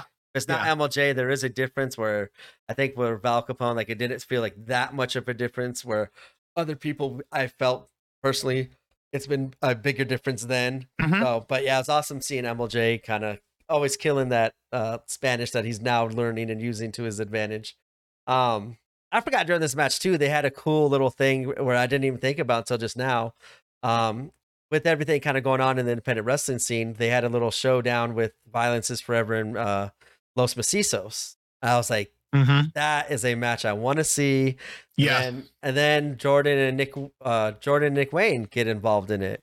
And then I was just thinking with those three tag teams, we know Violence is Forever has kind of been rumored to be a part of this independent wrestling tag team tournament. They're going to crown the IWTV or independent wrestling, like how they have a champion that represents independent wrestling as a whole. They're starting to do that with tag teams. And I'm assuming Violence is Forever is going to be in it. I'm assuming they're actually going to win it. Nothing's been announced even yet. I think they just announced a couple hours ago who was going to start that tournament. They announced like they called it the tag team. It was like 4 T's. I thought it was pretty cool. I forgot like tag team tournament something. But I loved how they're kind of doing it in the independent wrestling scene. But seeing these two teams from GCW interact with Violence is Forever, I thought, man, is there a way we could get like some GCW regulars? Oh, that's what it is. Tag Team Territory Tournament. I think they're bringing tag teams from different territories in. Obviously, with the whole independent wrestling scene, there's not a territory. It's everybody that's doing independent wrestling. I just thought like quickly, like with that, I remember seeing that today. And now that made me think about that interaction. It's like, I would love to see those three teams in that tag tournament somehow, maybe like have a qualified match in GCW to who's going to represent GCW in this tournament. Who's going to represent like Black Label Pro? Obviously, it's probably going to be Violence Forever. But like, I thought that would be kind of cool. Like these bigger name promotions from like West Coast Pro and Prestige and out east we got the H2O and like we got the chain. Like I don't know how crazy they want to go with this tournament. Wrestling Revolver out in the Midwest, exactly. Dude. So like ICW, NHB. I would like to see these companies. Keep going on. I would like to see these companies like tag team. Like, hey, this is our representative from our area, our company. Like, and I think like GCW, like maybe have a little mini tournament that people that weren't in the what's it called, the Art of War games, maybe like have Jordan Oliver going against ATB and Iron Mercer, like, or Shane Mercer, Iron Demon. Like, I think that I don't know. I thought that'd be cool to see those three interact more than what they did in this match. And that I want to see more Violence is Forever GCW. I always want to see Jordan, Nick Wayne. I always want to see Macizo. It's like I'm just figuring out more ways to get those all three on my screen more. So I know that's a little tangent there, but that's what popped in my mind because I totally forgot about that little moment there. So I was noticing the Team GCW side has primarily just a card full of stars. If you just break up each individual person and put them in their own match, you have damn near a full card of matches. You can have a Blake Christian match. You could take Ciclope and Miedo, put them in their own match. Cole Radrick has his own match and his own belt. Jordan Oliver and Nick Wayne, you could just put them together because they're obviously training. Yeah. And then here we are with Tony Deppen, who could do all kinds of crazy stuff. Jordan and Oliver. No, Jordan Oliver. And Wayne. I've said Wayne and Oliver, I think, so much. I'm going to say it in my dreams. But yeah, Jordan and Wayne, they have developed fantastically as a team so far. You can see that they're really working on these tag team moves. And they really showed quite a few off in this match, and it looked fantastic, dude. I thought it was a cool way to kind of like, hey, this is our little showcase of what's going to happen the next night against Aussie Open. And I think they are putting more tag team moves together as a team because they got, whenever it happens, I don't know when they're going to Detroit. We'll talk about that later, how to find out where you can find where the next time they're going to be in Detroit or a location near you. But Mhm. I think they're getting ready to have that match with Motor City Machine Guns. I think that was like, I think you could see them kind of building up towards now Aussie Open being a huge name. Like that was like a crazy match for them to get that. But Motor City Machine Guns is on the horizon. I think they're using this time to show the crowd, like, hey, once we get to that match, I think you're going to see a full-on, well-oiled tag team machine where we're going to be doing all these moves together for a reason. It's going to feel like an old school tag team kind of match with the Motor City Machine Guns, and I can't wait for that. Well, it can't last forever because of the situation with AEW, unless, of course, Tony Khan is okay with having him work at GCW. But I'm 100% telling you, this is a Young Rockers team. I'm just going to stick with it. I'm just going to stick with it for now. But between the tights and the look and the youth and the charisma, that this is exactly a team that the girls would love, the guys like watching, and they're exciting as shit. And they have bright futures ahead of them, and they're not stopping for the next 20 or 30 years. So there's just so much upside there that, you know. The other thing I'll mention is on Black Label Pro's side. Violence is Forever pulled a lot of BLP's weight in this one. Los Macizos definitely put down a lot of punishment on the team, but Bishop and Crash Jackson 100% looked really, really strong. I think if this was in BLP's background, or if this was on a place that was more neutral, even though there's more star power on GCW's side, there's a hell of a lot of strength and talent on Black Label Pro's side. Yeah, I think everybody, not just Team GCW, I think Black Label Pro, each one of their competitors stood out. Like, it was awesome. Yes. It was a very awesome match. Everybody got their shit in. Everybody did good. Like, a team I haven't really seen much of, Davey Bang and Austin Matthews, the Bang Bros. Like, I never really seen much of them, but they did like this crazy move where like they hit, I think it was Nick Wayne with the super kick or something, and then one of the partners jumped onto the second rope, jumped onto his partner's shoulders, and then like they did like a forward roll, like barrel roll, where the person that was on top rolled to the bottom and the person that was on bottom got slingshotted into a spear into Nick Wayne, which is like, what was that? Like right away, I'm like, okay, wherever these guys are next, I'm going to check them out, because all I need is like one simple move like that. I want to see more of it somewhere, someplace. Like, that was incredible. Crash Jackson, I've seen him before. He's the hoss. I know what to expect from him. Same thing with Bishop. Same thing with Violence is Forever. I've seen like those guys do stuff, and I always want to see them, no matter what company or promotion they're in. But that Austin Matthews and Davey Bang, that was insane to me, and I love how kind of KG made a little comment on commentaries like, hey, if you're trying to look up more about this tag team, do not do it in ad.com. That was like the funniest thing ever. I was dying on that part. It's like, yeah, make sure you just don't add .com to it. Just search them up separately, but be careful where you're searching. Don't do it at work. No, the only thing I will mention that's last, and it's only because I have such an eye on him, is the fact that, especially for this show, if not have been going forward, is that Crash Jackson has really increased his intensity by, I don't know, 10, 20%, but he's really increasing that intensity, and it's showing out there, and he's taking it to the next level. And he's another one. I know personally he is well spoken. If they continue to try to push him and they give him a microphone, he's another one that they can go places with him. You've got Tankman over there right now in Black Label Pro doing his thing. I don't see where Wrestling Revolver or maybe even Black Label Pro puts him in the championship hunt at some point. Yeah, for sure. And like I said, I this match was awesome. Like I was expecting a lot of craziness, but it did. Like, it connected. Everybody got to shine in. I was glad to see more Black Label stuff, even though we haven't said the winner yet, but Team GCW Los Macizos do end up picking up the victory over August Matthews and Davey Bang.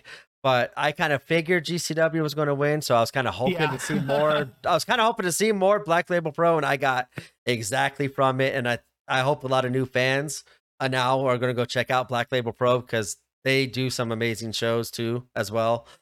Yes, they're one of these companies. Whenever they go live, I try to, if I don't have a GCW show to watch or something, like, I will try to watch them. If not, I'll catch them. They're on my long list of wrestling I got to catch up on. So definitely want to see all more way more from all of these 14 competitors, especially the Black Label team of 7. I definitely want to see them into GCW ring more or in other promotions and territories more, because that was fun. That was a fun show. Like that one was way better than what I would kind of. I thought it was maybe going to be a solid B- show. Like I gave it like a B+, if not an A-. Like I was entertained throughout the whole night. There was not a point where I'm like, oh, can we get on with this? Like that. This whole night was just bang, bang, bang, and it was awesome. And it gave me great storytelling with Kylie Ray. Great action in this match. I got to see a legend, Ricky Smiley, Ernest Miller come back. Why did I say Ricky Smiley? Ernest Miller come back. Like it hit on everything I wanted to see, and it delivered. This was a fantastic. I think that's where we have to say that the fans got sent home happy, and you want to do some memorable moments, sir? Yep, but I'll let you do the start. I pretty much kind of just went over my memorable moments a little bit there.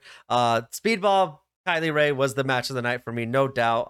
That was awesome seeing. They absolutely killed it, and definitely want to see those two go at it again.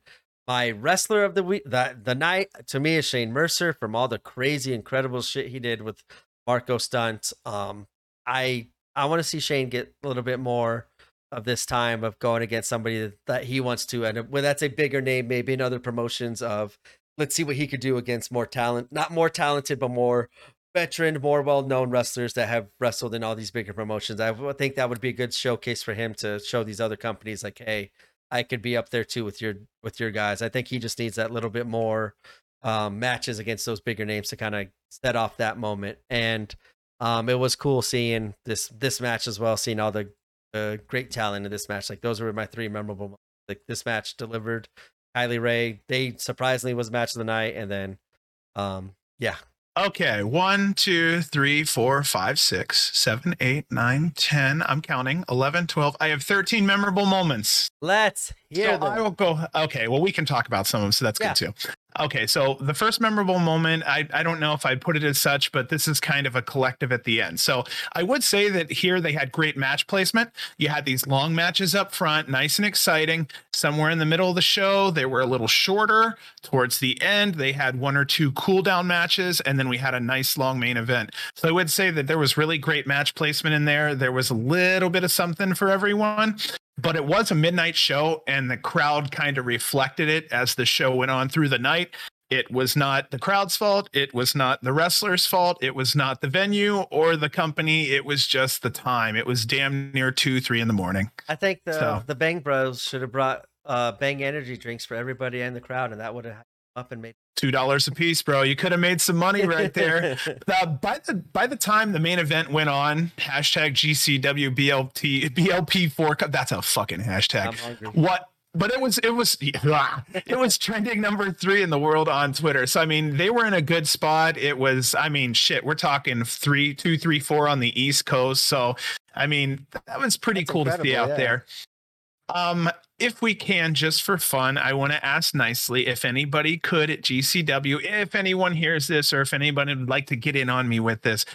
I really like the entrance music for each one of these talents. If we can hear it a little more and maybe turn up the crowd just a little more also, it kind of gives it more of that live feel. Now, there may be a reason like copyrights. You know, you don't want certain songs maybe played too loud because you know that maybe there'll be a sensitivity from Sony or maybe one of these other companies. And I think that's fair too. But I'm going to tell you, singing with Effie or, you know, going along with some of these entrances, it's just so much fun when you can hear the crowd sing with the music and you can also hear the music plainly. I love watching Deppen come out partially because of his music. But this opening match was incredible. Gringo was looking great in his hometown. Nick Gage on every show. I like that idea since he's an employee now. I really wish we would have seen him in Vegas. I do know that as soon as I can see him, I'm going to lose my shit like a little 6-year-old boy. Mox's surprise entrance or a surprise appearance was really nice to see. The Bailey, Kylie face heel dynamic that you were talking about earlier. I thought that was fantastic. I was invested from the very beginning to the very end because I didn't know how the dynamic of the face heel situation was going to work. I was waiting for maybe a heel turn.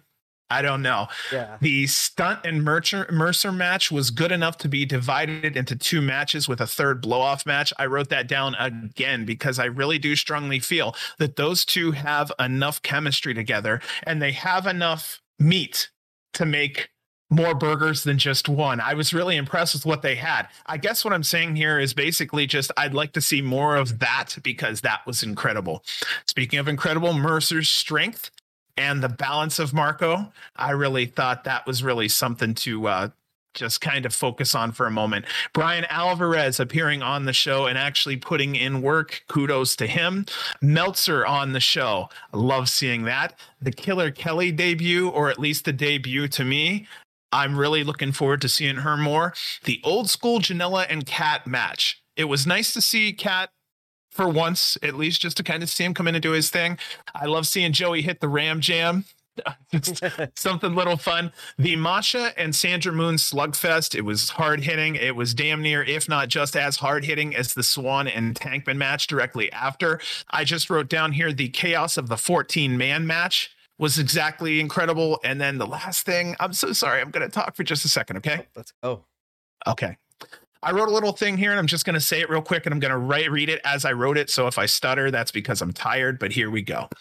I put that Uncle Meltzer there attending the show gives us another step towards more mainstream legitimacy for GCW.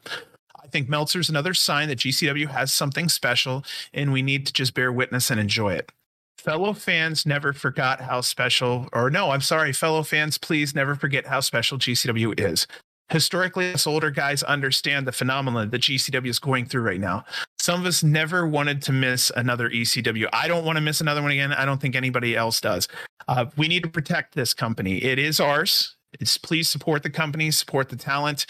Understand that it's not always money. Please, not all of us have money. Times are fucking hard. So here's what you can do. Kind words are free. Saying something nice is not hard. No shit. I'm going to tell you personally, I know a lot of performers. I was a performer. I was a traveling performer at one time. I was a musician. Not a lot of people know that. I was in a metal band for a while. I traveled from Cleveland all the way down through Florida. I was all over the East Coast. I was fucking poor. So I can tell you 100%. This is in musicians. These are in stage actors. It's in wrestlers.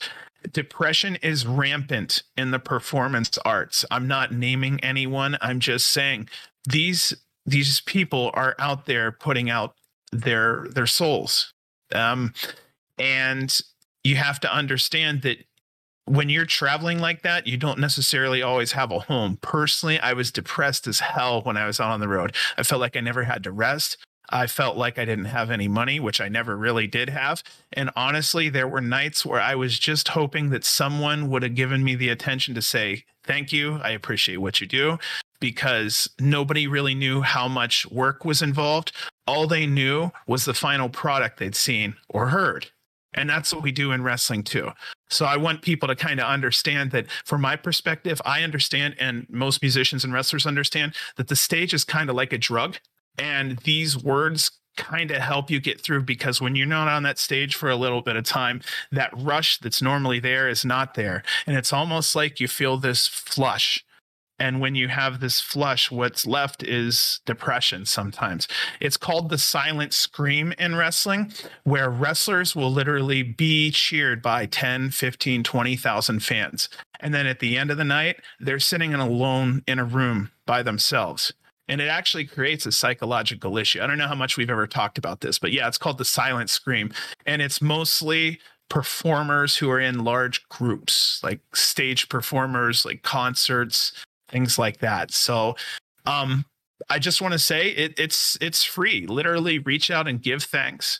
A lot of these performers do question themselves, and validation really does make all the difference. If you want to see that, go to a show and not cheer for a performer and their match. And then I want you to go to a show 1 month later and actually just pour your heart out and clap for them and cheer. And I can guarantee you, you will see a much better match. It is a give and take. And we need to kind of get to a point to where, as a group, wrestling fans do need to kind of change the culture to a more positive one, because it's only a matter of time before the wrong person leaves us. Yep. And they cite people and fans who take their personal issues out on, say, the internet because it's an easy place. But I just wanted to kind of say that it was nice to see Meltzer there. It helps to solidify who we are and put us on the map. And I just wanted to kind of put it in there, and I kind of segued into it. But honestly, I was just basically support independent wrestling, support independent wrestlers. And there are ways to do it for free. And some of it can just be jump online, say hello, say something nice, and just shut the damn thing off and just go enjoy your day. Yeah. So because if you've ever been a performer and put yourself out there, you have no idea how damn hard it is. And you have no idea how much words can hurt when it's coming from inside of you and it's your art. No shit. So be nice to everyone. And especially like you said, like you're saying, you kind of was talking about the music stuff. Like I think for us, like as wrestling fans, it's even more important for us to do that, because even if you don't like them, like you're still paying money to go watch them. You made the decision in your life to, I don't want to do anything right now other than watch this wrestling show, enjoy it, and get entertainment from it. And even if you don't like the performer, like especially in the wrestling kind of setting, they are literally risking their lives for our entertainment, for our enjoyment, for that little 8-minute, 10-minute match. They are risking their lives in that 8-10-minute matches. Like, I don't think the actual casual wrestling fan understand that the simplest bump to go wrong, a normal move you've done 1,000 times, like something serious can happen, whether it be Starboy Charlie, like doing the, like reversing a atomic drop, and he does the backflip off their shoulder. How many, we've seen him do that thousands and thousands and thousands of times. He comes down one time wrong on his leg and boom, snaps his leg. And like, that's just a leg. Like I'm talking about like more serious issues. Like Sting, my favorite, took a fucking buckle bomb. Exactly. I watched my hero since the age of 6 years old, unable to fucking walk. That screwed me up so hard. I think it was like the third match I'd ever seen in WWE. And I'm like, I mean, I was so emotional. I'm sorry. I was so emotional to literally watch him come out for the first time, because I was like, he deserves this. 3 matches in, I believe. And I see a buckle bomb, and the son of a bitch, his eyes are rolling in his head. He can't keep his legs out. I'm just sitting there. I'm like, that was difficult, because as an adult, I understood what was going on there. And I went, his fucking career's I just watched my hero die. And luckily everything turned around, but I am anti the buckle bomb, because I've seen a couple people overextend that neck a little bit too much and really hurt themselves badly.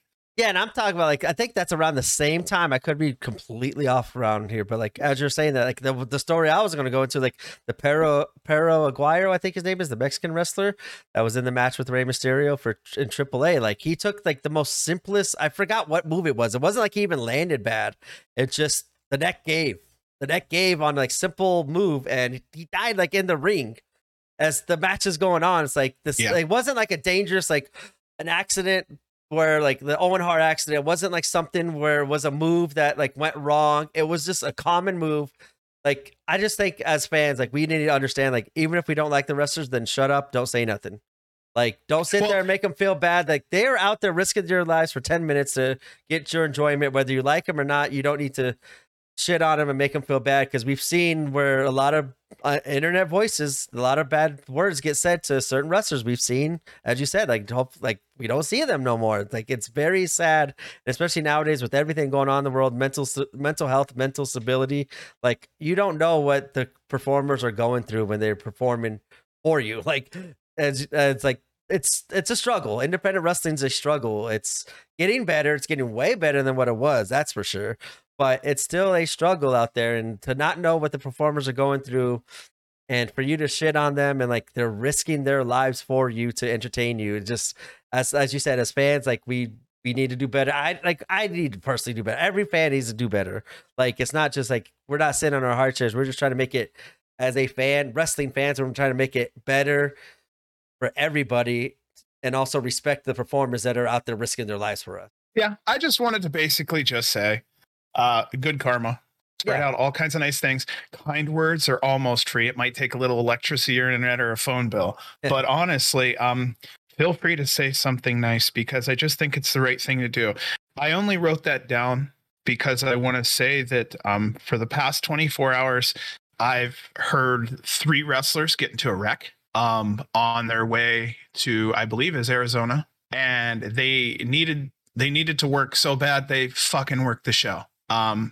Number one, that's dedication, and nobody knew that unless they looked at it online. All they would have seen that there were 3 wrestlers wrestling in Arizona yesterday, and they seemed off or tired. They didn't know. They just got into a freaking wreck a couple hours ago. And I know of another person who, like, they're just pretty much living day to day, and people don't think about that. So anyway, okay, yeah, not really negativity. It was just kind of like saying, hey, Meltzer's there. It puts us on the right path. We have the right eyes on us. Number 2, let's support the shit out of this so it can go where it needs to go, and they can and GCW can give us what we feel we could appreciate. And then basically just say nice things and do nice things and fuck all the rest, because times are hard for everyone right now. We're all having a human experience. I was just looking on Twitter and I saw a couple people having a rough time. I saw a couple other people that I had posted some stuff out there to make sure that they get a little support to help them out with their car, or maybe something happened with medical bills. I try to make sure I do just kind of share it out there so that there's a little net of support. But the big thing in the industry is, unless you're part of the Screen Actors Guild, you're not getting health insurance. The only other way is to have a full-time job. And some of them can handle that, and most of them can't if they want to work as a performer. So there's a lot of wrestlers out there, no shit, without fucking teeth, or without, the ability to help their back or their knee, because they can't afford the health insurance, and they still go out there based upon love and make sure that we're entertained and they get their dose of, happy juice that they get from this rush. And even the simple thank you, happiness, man. Yeah, and even the simple thank you for what you do could motivate them to like forget about their bad stuff. Hey, I am doing something good for this one person. I'm making it a good, whatever I'm doing is working, obviously, for this one person. Who knows how many more I'm changing positively. And if I'm getting the thank you, that might give them the motivation to get through what they're going through, or get through that match, or give them the extra motivation to go take that next booking that they might have had self-doubt with. I just think there's a lot of ways to be positive and show support that are not financially, as you said, because everybody's going through rough times financially. We all got our own shit to do with, but a simple thank you, or, hey, that was awesome what you did, well, could change. You got it out of your system. You did a good deed for the day. And now that wrestler could feel good about, or performer, like whatever they are, commentary, behind the scenes, promoters, anybody, like those, hearing those nice words, simple, free, gives them the motivation, gives them the confidence that what they're doing is affecting other people in a positive light, to keep on providing our entertainment, for giving us our enjoyment, our kind of like, sometimes like not reasons to live, but like enjoy wrestling. Like it helps out everybody. One little thing to somebody helps out. It branches out, it snowballs, and I just want to see more positivity on everybody's end to have everybody succeed and keep on providing what we are loving right now, is wrestling, especially independent wrestling, GCW wrestling, for years and years and years to come. Yep. The only other reason I brought that up was because today, I guess, was my snapping point, where I was sitting online and I'm seeing all the negativity that normally comes. I think I get more on Facebook than I do Twitter. I think I'm just fortunate because I did a lot of my Twitter stuff for more or less the podcast. So I've been fortunate that I'm throwing out a lot of positivity. I'm getting positivity back. I don't think I've ever really gotten too many bad words, but I'm sure they've been used. But I was reading all this today, or yesterday, I'm sorry, and it brought me back to the fact that I've been watching the wrestling for a long time, and anyone who's my age knows that if you watched WWF, they were your heroes. It's sad, but in less than 20 to 25 years, almost 50% of my heroes are dead. And so much more could have been done if they had just more kind words, personal attention, or personal care. Now, there was quite a few of them that were doing their thing for their business, but there's quite a few that if they just would have had better friendships, or if they would have had a greater outreach in the middle of the night, they probably would still be here. And then we'd be talking about, wheeling them into the Hall of Fame or something. But I see the struggle ever since I was young. I also lived and saw the struggle. I understand the stage and how addictive it is. And, yeah, I don't know. It really is a drag down towards the end. It was really like a positive. I think seeing that more wrestlers are needing help here or there, and they're falling on life things, you know, bad shit happens in life. So I don't know, somehow it just hit me and I was like, you know what, I just want to write it down. And I segued from Meltzer into treat people nice. But I think it's about making sure we push them, support them, and hold them up, because if they're our eyes, they're going to need us to also be there to push them and support them, you know. And they So, hear it, because like I don't want to. I don't want to go too far into this. I don't want to say names or whatnot. But like over the weekend, we had like our first feedback from a listener, and it just happens to be a GCW wrestler who just said, "Hey, I was listening to the podcast. I very much appreciate the words you said and helping me put me over on the crowd." Like it's like not that they're listening, but like people are listening. It doesn't matter who you're talking to. Like what you say, people are listening, and that will get to other people, where if it does get to that person, you hope it comes out in a good way where, hey, you did something nice for them. Because then his nice words to us, saying how much our nice words about them, was very appreciative. And that made my weekend. Yeah. Like I had an incredible weekend just based off of that. And it was just awesome to hear and see. Like it's your words can do a lot. Like I don't like that saying, words, sticks and stones might break my bones. Like, no, like not nowadays. And it never was like that. It just, now it's becoming like, hey, that shit was bad. Like words have a lot of power behind them. And even the smallest little words of whatever you say, however you say it, wherever you say it to, once it gets to that person, if it's that big of a deal, it makes that much, it means so much more to that performer, that listener, that fan, whoever it is. And then their kind words back to you can make you feel good for doing a good deed, even though that wasn't the intention of the whole, like the reason why we said what we said. It wasn't to get the love and appreciation back. It's just stating our opinions, our facts, and what we think. It's just one kind words mean a lot to other people, no matter where you're saying it, how you're saying it to. And that in turn can make you feel happier, getting kind words back to you, being nice to other people. So if you're feeling down, you're feeling shitty, and you think you want to take it out on other people, think of what you want to hear. Probably doesn't work well. Doesn't work well. And think what you want to hear right now, though. Like what would make you change your mind, change your thing, and say what you want be said to you to change you. Say that to somebody else and make somebody else life better. Because like you said, good karma, it will come back around where someone's gonna say something to help you get out of whatever you need. And I just thought that was a cool thing that wrestler said about us, which, like you said, it made both of our weekends and stuff like that. So just stay positive, everyone. It's not that hard. Just don't be an asshole. Yeah, it was really nice to just hear someone say something nice, because again, we're pouring hours and hours, and it's really nice to hear someone say, "Hey man, thanks." Yeah, and you know, we had someone else mention too, another podcast, when, "Hey man, we really appreciate how you guys break things down and go in depth." And you know what? I'm like, shit, I need to listen to you guys too, because honestly, I really appreciate that. And I'd like to spend an hour or two at least to just sit down and listen to what they have to say, because man, every time I've listened to someone different, I don't care who it is, there's always a different arc, or I don't care who it is. Somebody always has something unique to say. And so I'm going to definitely check those guys out here. I don't have the name in front of me, but it was very, very kind of them to say something nice too, which people don't have to. Yep. But yeah, when it comes to GCW, when it comes to other podcasts, eventually I'd like to kind of partner up with everyone in like an actual network of niceness. Like no bullshit. Like, hey, this is nice, and hey, over here, this is, and just enjoy ourselves, because otherwise it can be chaos. And I couldn't imagine spending 5, 10, 15 hours a week on fucking negativity. Yeah. It would just drive me nuts. This is my escape. This is my fun, you know? Yep. So, okay. Yeah. And back to positivity. All that chaos you just said will kind of lead into our next part, as the chaos of the GCW Art of War Games weekend continues. Yes. With the following episode that we will be covering, or the following show that we will be covering, is, what show was it? The next one is Settlement Series Part 2, and then later on that night was Art of War. Art of War, that's what it was. I will be writing up Settlement Series Part 2. Well, I'll be finishing up. Okay, embarrassingly, as someone who's a fan, I was adult busy this weekend, so I ended up having to watch chunks of the show. I know, right?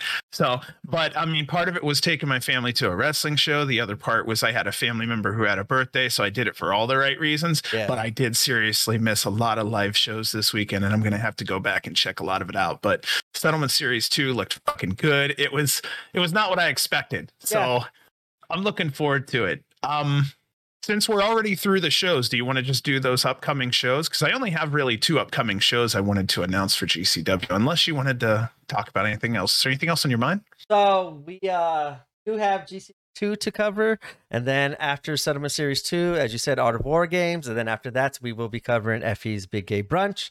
And so with all that chaos of their weekend brings chaos into our week, as we are going to try to podcast it here. We went through this one, we finished this one tonight, so we'll be able to start the next one tomorrow. So hopefully check out every day this week. We're hoping to put out a new podcast. If not, as you know, we might not be right on schedule, but we'll be right there. But maybe we might get the last few out right before the Settlement Series Part 3 happens. But we got all those shows coming up. And we know GCW has a lot of shows coming up. So what we have done here, as my wife kind of set it all up and built it all, we do have a GCWplantpodcast.com website where you could go check it out. We kind of just made it nice and simple right now. We do have our episodes on there. We do have where you could find us and all that stuff still. So if you're looking for other ways out, but the real coup de grace of this whole website is the nice, easy to read GCW upcoming events calendar. Whereas I know kind of how it all started is because it's GCW. They kind of, I don't know why, the reason they don't really have a website other than a merch, which is whatever, fine. It keeps the indie scene kind of indie feel kind of to it, which is fine. But I, as a fan, I know it's very hard to kind of scroll their social media and figure out what show was coming up, when was it announced, and go through all that stuff. So my wife created this website particularly for this calendar. So if you're looking to find an easy spot to find all your upcoming GCW shows and even tickets, we have ticket links at the bottom right there. If you're on mobile, just click hit event details and the link will pop up. But check out, if you're looking for where to find or when to find GCW in your area, please check out GCWplantpodcast.com. Click on the left where you see calendars, and boom, you'll see all the upcoming GCW only specific events. We're keeping that specifically GCW because I know we talk about some of these other promotions and we'll still talk about them here. That's fine. But for the sake of my wife updating the calendar and myself when I have to do it and she can't, it makes it a little easier to kind of find where GCW is going to be and where to get tickets and how to get tickets and stuff like that. So if you're looking for a little easier way to find upcoming events from GCW, please check out GCWplantpodcast.com. Alrighty, you want some upcoming shows, or are we going to keep it at that? I don't know what you want to do. We could talk about the shows that weren't this weekend if you want. As you said, I know you got a couple, so we could talk about those ones now, and then that would be it for the upcoming shows because we got it. They're busy. Yeah, so we've got those 4 shows. This is number 1 here. We've got 3 more pumping out, but whoever's watching this is probably waiting for the next show. So what we're doing here is we're going to at least announce the next show. So the next show for GCW is going to be the Settlement Series Part 2. This is going to be in Boonton Elks Lodge. Oh, I'm sorry. Part 3 at the Boonton Elks Lodge in Boonton, New Jersey. I've never heard of Boonton before. Neither have I. This is Saturday, September 10th. It's a 2 p.m. show, 11 a.m. on Pacific time. There are no announced participants right now. We don't know what the theme may be yet. We don't know what part. They may already have one. They might ask us fans for one. I'm not sure, but I know it's going to be entertaining. There's front row tickets still available at $25. And then we also have general admission for $21. So if you have a chance, get out there. That's in the old Boonton area. And then the last one I wanted to mention is not a GCW show. However, there's a lot of GCW related talent on the show. So if you're a fan of Slade or Akira, John Wayne Murdoch, Satika, Matt Tremont, Big Fucking Joe, Hoodfoot, or Brandon Kirk, you'll be able to see him or them. I'm sorry. God, I am tired. Later on in the day. So we're talking later on in the day, the 2:00 show for GCW. Then we're looking at an 8 p.m. show for ICW No Holds Barred Volume 32. This is at the Hart Ballroom in Newark, New Jersey, Saturday, September 10th, 8 p.m. Eastern, 5 p.m. Pacific. I have done some math. I want you to know that if you're in the New Jersey area, you can actually go to the GCW Settlement Series Part 2, and then you can get in your car. The distance from Boonton over to Newark is about 30 minutes. You could actually catch a 3-hour show if it goes 3 hours. It would end then at 5 p.m. And that would give you roughly 2.5 to 3 hours to get your ass over to Newark. And then you could see that show also. So if you get a chance, again, go out there, support the community, support the talent, support these companies, and just wanted to let you know what's going on. Yes, and that will still be part of our show. Like I said, we will still promote other companies at the end when our GCW regulars, quote unquote, or GCW roster is representing GCW and other companies. We definitely will still be mentioning that here usually at the end of our podcast, like we always do. But like I said, for our website, the calendar is just going to be GCW only shows because we as fans we know that's how it's kind of hard to figure out what show's going on where to get tickets and stuff like that because they got so much social media going out, which is awesome and cool. But I know it does become a little frustrating to find out where upcoming shows are and stuff like that. So please check out that website. Leave any feedback. We're going to kind of keep it nice and simple for right now. It's not going to get too crazy. But my wife did work hard on that one real fast and whipped it up. So just wanted to give it a little shout out, give her some love. And yes, this was a very fun show. GCW Black Label Pro 4 Cups Stuffed. Is there anything else you would like to say, John, before we head the viewers out of here? If there are any new viewers, thank you for listening. We're absolutely thankful.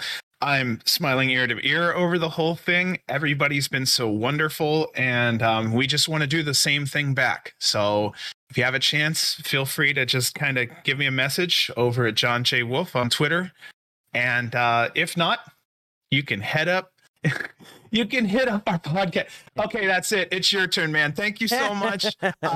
I love everyone. I'll talk to everyone soon. We are literally 100% working, as far as I know, Monday through Friday this week, making sure everybody has something to listen to get them through until the next show. Yes, I think that's it, man. Yes, we will be, as best we can, wrapping up these podcasts this week. Once again, as John said, thank you all for listening. You guys, this weekend has been incredible. Like I will go over I'll probably spoil the next goal now. Like we've hit every 100 using my goal. I just try to make it quicker and quicker and quicker. Well, it seems after this weekend, for some reason, that our 100% goal, like we just released the episode Friday, I think, right before the Black Label show. I released it during the Black Label show. We were at 400 listeners, and just right now, as we recorded this, something happened over the weekend where we're almost to 500 already, which is way faster than we have been growing. So everyone that is out there listening, we appreciate it. We love it. Kind of going back to what we were talking about just a couple minutes ago, please stay positive, be kind, show love, go out there, support the shows, spread out love and positivity. Everyone, help out the world, help out the wrestling community. Let's all be better people, be better fans, be better humans. Show love. On behalf of myself and Mr. John J. Wolf, we will catch you on episode 18 as we cover GCW Settlement Series Part 2. And as we always send you out here, long live GCW.